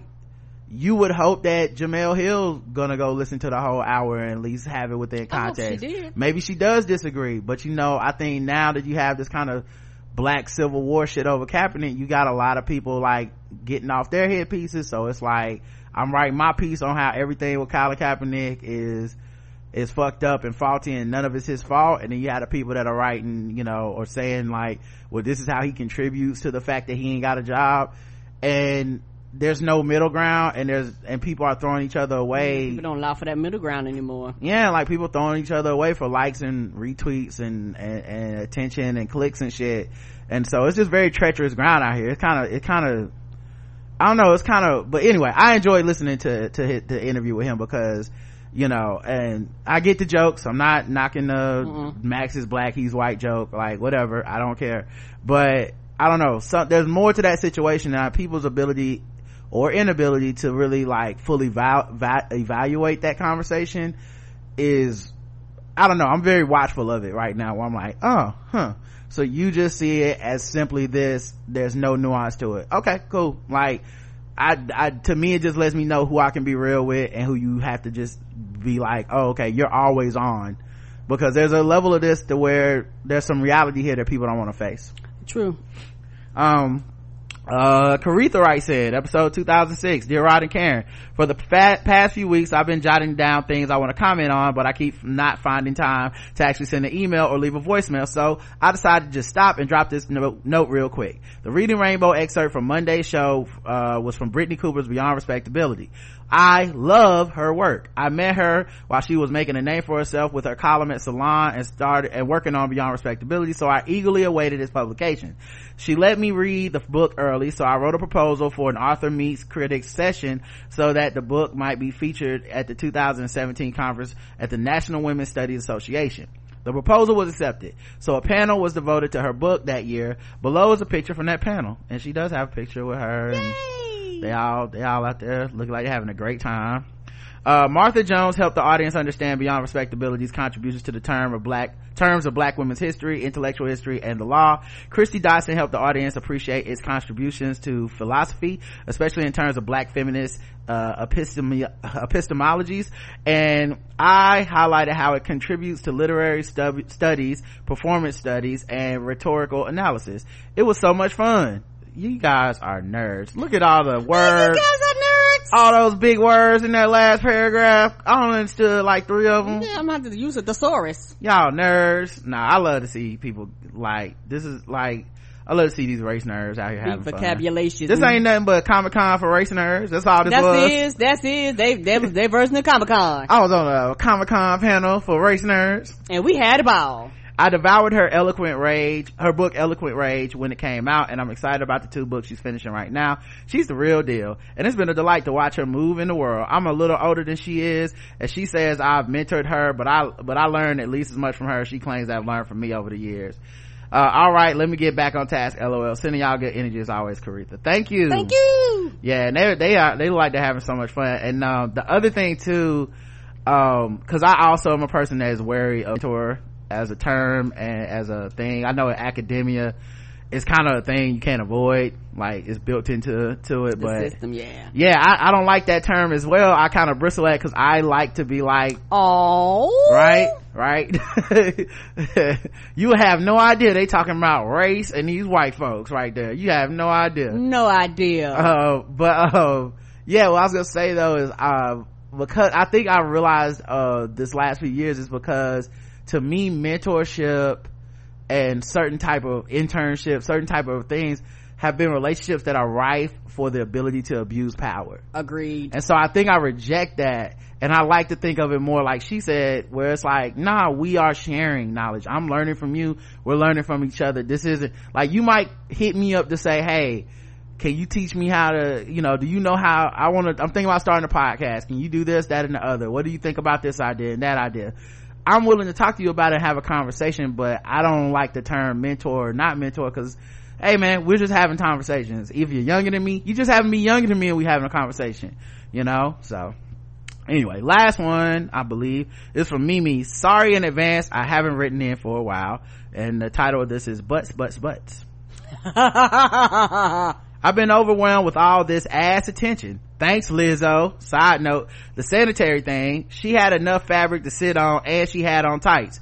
People are the worst kind of people. Oh, so she had on tights anyway. These niggas, they was mad about nothing. I wouldn't sit my bare ass on the seat. I appreciate that was just their way of trying to like slide that in though. It's not that. I'm just upset she sat on the seat without she had on tights. I'm still upset. That's not enough clothes. Like they just want to be upset. I appreciate the cavalier way you addressed her. People acted like she ran out on the floor and made her cheeks clap for 18 minutes straight. Why are people so anti-butt? Why do people really act like children are so adversely affected by butts? The time and place argument strikes a chord and nerve in me. I just feel like it's contrived, and it's okay at the beach, public, but not the Lakers game because of the kids. Either it's okay in the public or it's not. Yeah, I don't even mean this in a bad way because I like Lizzo, but like can't everybody just not care? You know what I mean? Like, do y'all have to be so angry or upset or like they're mad about other shit? Like, can't you just not care that she did it? Like, if you really wanted it to go away, it was 5 seconds of life that no one gives a fuck about. And it's like we know she's being sensationalistic, we know she's being provocative. Do you have to be provoked? Do you have to be? I get it if you, I don't know, man. That shit dominated conversations online for a week straight, maybe 2 weeks. That was a lot, man. It's all right. Okay, me personally, I like butts. It was fine for me. But if it's not your type of hype, it's cool. You know, people do things. I will say it would be different if the genitalia were exposed and engaging in actual sex act in public, but the line we draw is based on human expression left over from the Victorian age. Also, people who are making a distinction between thongs and booty shorts like it is so different, and booty shorts on gyrating cheerleaders are so different. Is the top of the booty is it the top of the booty the issue? I mean, I don't know. It might be the bottom of the booty. I don't know. As you can tell, I have not participated in these conversations. I've only seen motherfuckers going back and forth. I just go butts. I don't, top, bottom. I'm like, ooh, let me click on this gif of her shaking her ass, and all right, I'm out of here. You guys have a great argument. Fat phobia is real, but apparently so is butt phobia. Unless it is Yahya Abdul Mateen. The second everyone loves his man cakes. Yeah, they do love his man cakes. But that was in the show at the right time and place. Who? The dude on, you don't watch the show, but Watchmen. Okay. The black dude that plays the husband of, Regina King. They have a lot of scenes with his ass. I don't know. People just get, I don't know. Maybe it's because I watch porn. I'll just be like, this ain't a big deal. And glorifying obesity, the level of health people choose to be is their choice. No one owes being healthy to anyone else. Additionally, some people are just bigger, and the judgy McJuggertons jump out with his health patrolling. People really think they can know your whole health dossier based solely on size. Shameful. Right. Most people cannot twerk with a flute because cardiovascular health is real, skinny and fat. What do we want fat people to do? Hide, not be happy, not work out, not go to the gym, not have sex, not look good, not wear clothing unless it's designed to hide and conceal, not love their bodies? You said everything they want. That's what they want us to do. Yes to all of that. The other thing that's weird about that too, when it comes to we didn't even talk about this last week, and I know everyone was mad about it or whatever, but the Peloton ad with the skinny ass woman that did Peloton for a year and she lost 2 pounds, and people were so outraged. The fucking actress had to go on like Good Morning America as if she wasn't a fucking actress. The dude that played the husband, we'll get to it in White People News at some point. The dude that played the husband had to go like put a post out to ask people to stop harassing him and shit like that. Wow, it's a fucking commercial. Well, not just that, but like, if you really believe what y'all say, her not being fat, her being skinny doesn't mean she was in great cardiovascular health. Right. You really can't tell, the same way you can't tell, like, someone can be fat and be in like better shape than you think. Someone can be skinny and it could be because they smoke cigarettes and shit all day, or they just don't fucking eat. They don't eat healthy, but they don't eat anything, and they don't work out. There's metabolisms, there's a bunch of shit. We don't know what the fuck's happening in anyone's body unless you're their doctor. You just don't fucking know. So it was weird for people to be like, this commercial is terrible. She worked out for a whole year and she didn't even lose weight. It's like, well, maybe she worked out for a whole year just because she wanted to maintain her weight, or because she wanted to just be in better shape. Like, it just don't buy the fucking bite. Right. And I don't know. And a lot of times when people work out, sometimes it's not always to lose weight, sometimes it's to maintain that's what I just said. It just don't buy the bike. The commercial will be off in 30 seconds. Watch something else. Most of y'all are not, because I've looked, those bikes are very expensive. Yeah, we can't afford them bikes. Yeah, I was looking, I was like, oh shit, look at that price. It comes with like a built-in personal trainer that's like you can talk to him and shit. Right. You. I was looking at it, but I was like, I'm not spending that much money. I heard it worked though. Me too. Anyway, we don't do this with anything else. These health concerns don't pop up on people who are drinking or smoking weed. Liquor is literally poison. Are we glorifying alcoholism? And even though the Mary Jane is of the earth, it's not healthy to fill your lungs with smoke, and we actually glorify that shit. Right. People just pick and choose, man. Nobody asks about Snoop Dogg's health. If this nigga died of lung cancer in 2 years, nobody gonna be sitting around. Well, that's when they'll sit around and be like, wow, smoking all that weed, no wonder. But it's like, we don't actually care. He gets to go and live his life. What's wrong with that? Nothing. Live your life. In conclusions, the health and kids are smoke screens for people who are being uncomfortable with larger bodies. My favorite quote this week: you look like a swollen potato in your avatar. How could you say that without irony? On larger men talking about fat women. Rod 2019, me. Yeah, I don't know. Niggas, people just be having, nobody got more confidence than a fucking man. That's just how it is. Like, you hear, like, men will literally have conversations about how they will not fuck somebody that was never ever in their life. Won't you breathe in the same air as them? With absolute, just zero chance, like less than zero chance that Megan Thee Stallion is gonna even let you sniff anything on her body, and you'll really have the audacity to log into the whole wide world web where everybody can motherfucking see this shit and be like, I would never, too much for me, or whatever the fuck. And it's like, no one asked, no one cared, and now let's look at you. You're like, that's you know what I mean? Now let's look at you. And it literally is the tweet that keeps on giving, because every nigga makes this tweet, and somebody's doing it every single day. Ain't that old? With another woman that would never will cross the street if they saw you coming, because they'd be like, ew. Right. They bodyguards will whoop your ass. And nobody was bothering you about the way you look. You volunteered that information. It happens all the time. Men are so fucking overconfident. It's crazy. My dick is the best. And people like, bitch says who? It's crazy, man. Just shut the fuck up. Be nice to people if you can. But at the same time, if you feel that way and you want to come out and say these women, you know, you would never sleep with them even though you look like the Hamburglar and shit. You know what, dog? That's your opinion. It's a valid opinion. It's just the way you felt. I don't want you to feel judged by me just cause I'm not gonna call you a pick me just cause I wasn't on that and we had a disagreement or we just have a difference of opinion. What is happening Hopefully here? One day you'll come around to being like, I'm not gonna call Serena Williams a man, and I can't hold that against you for the fact that I never said that shit in my life, and I always wanted her to sit on my face. I'm not gonna sit up there I'm not gonna sit up there and try to make you feel bad about the fact that you just now coming around to her when it's convenient. No, because that would make me some type of weird hypocrite. Okay, I'm not gonna be like that. Okay, I'm not gonna do that.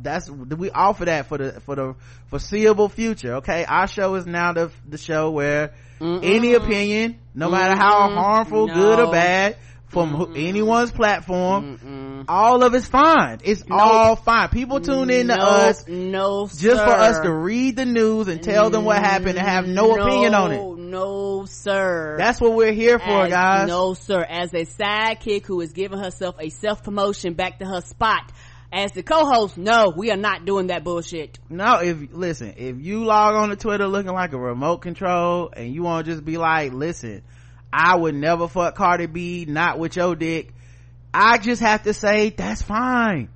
Okay, if you want to like at somebody's child and death threaten them, hey, who am I to judge? Okay, I'm glad someone called me out. I was getting way too judgmental, Karen. What? I was out here just fucking, this is wrong, that's wrong, why you do this, I wouldn't do that, as if people give a fuck about what I think. They clearly don't. We've only been doing 1,200 episodes of this show. Doing this show for 10 years. And we've been doing it wrong for 10 years. We're coming on our 10th year anniversary and I just had an epiphany. We're over that. So don't worry about it, guys. You're alright. Alright. Until tomorrow. We're gonna do the gifts? We're gonna do the gifts. Wow. Look at the side co-host for correcting me on the air. Did you just want to wrap it up, Mobby? All right, we did get some cards and some stuff in the mail. Thank you, Karen, for reminding me. This one, that's what a good sidekick do. From Rigo, who says, "Marry everything." Aww. Not like Mary, like Marry, but you know, like Mary, like holidays.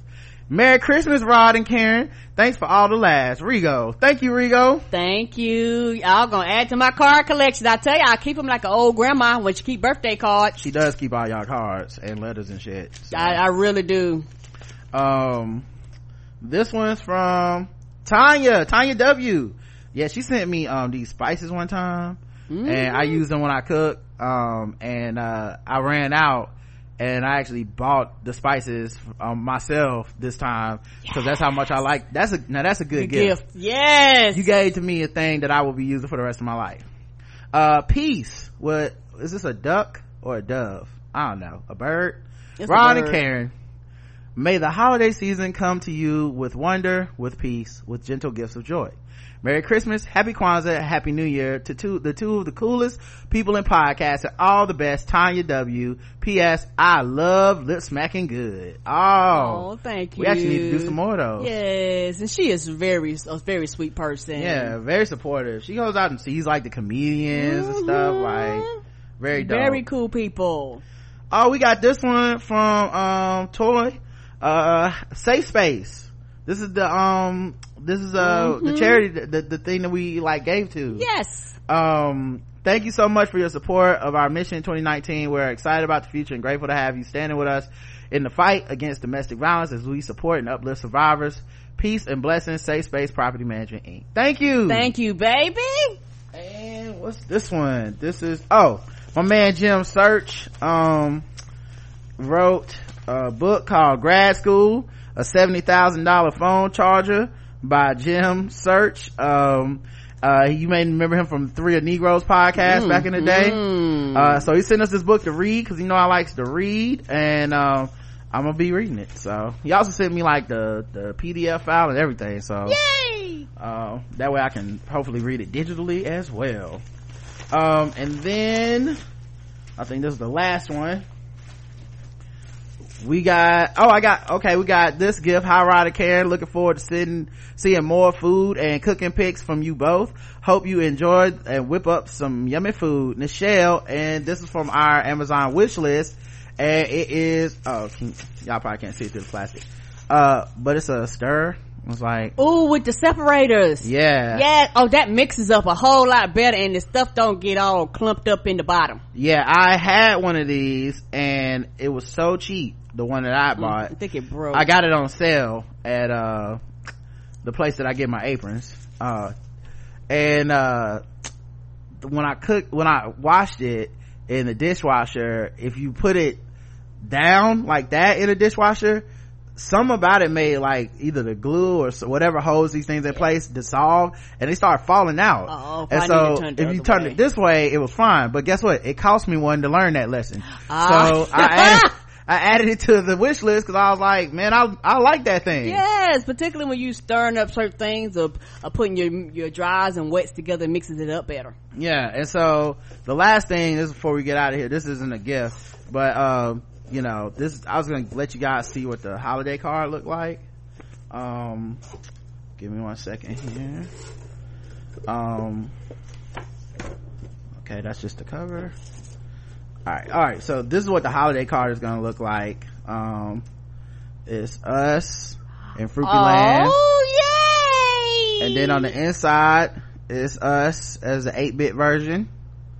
Yay! And then on the back it's the heart us. I don't know if you guys remember that. Yay! These are pretty. Yeah, and it's got like little stickers and stuff on it, so you guys will be getting these in the mail for you to send us your address. Honey, I don't know, people be looking forward. They were like, ooh, I know they come back next year. Yeah, I'll be sitting around here just like printing all these labels and shit and all that stuff. Like every year I'm printing the labels going, why the fuck do I think this is a good idea? This is work. I always get excited about doing this extra work for myself, but you know what, you guys are totally fucking worth it. Yeah, even the ones who think I think I'm better than everybody else, and that I think you guys all pick me's, and I'm such a different special Negro. Even the people who write in to say that kind of stuff, that think Reading Rainbow is a terrible segment, and even you motherfuckers, even you, we appreciate y'all. Yay! And we wish y'all happy holidays as well, and we'll be talking to you guys later on in the week, so we'll see you tomorrow. Until then, is there anything else I forgot? Nope, that's it. All right, well, you gotta get your hair did, and I gotta put this show up. So until then, I love you. I love you too. Mwah.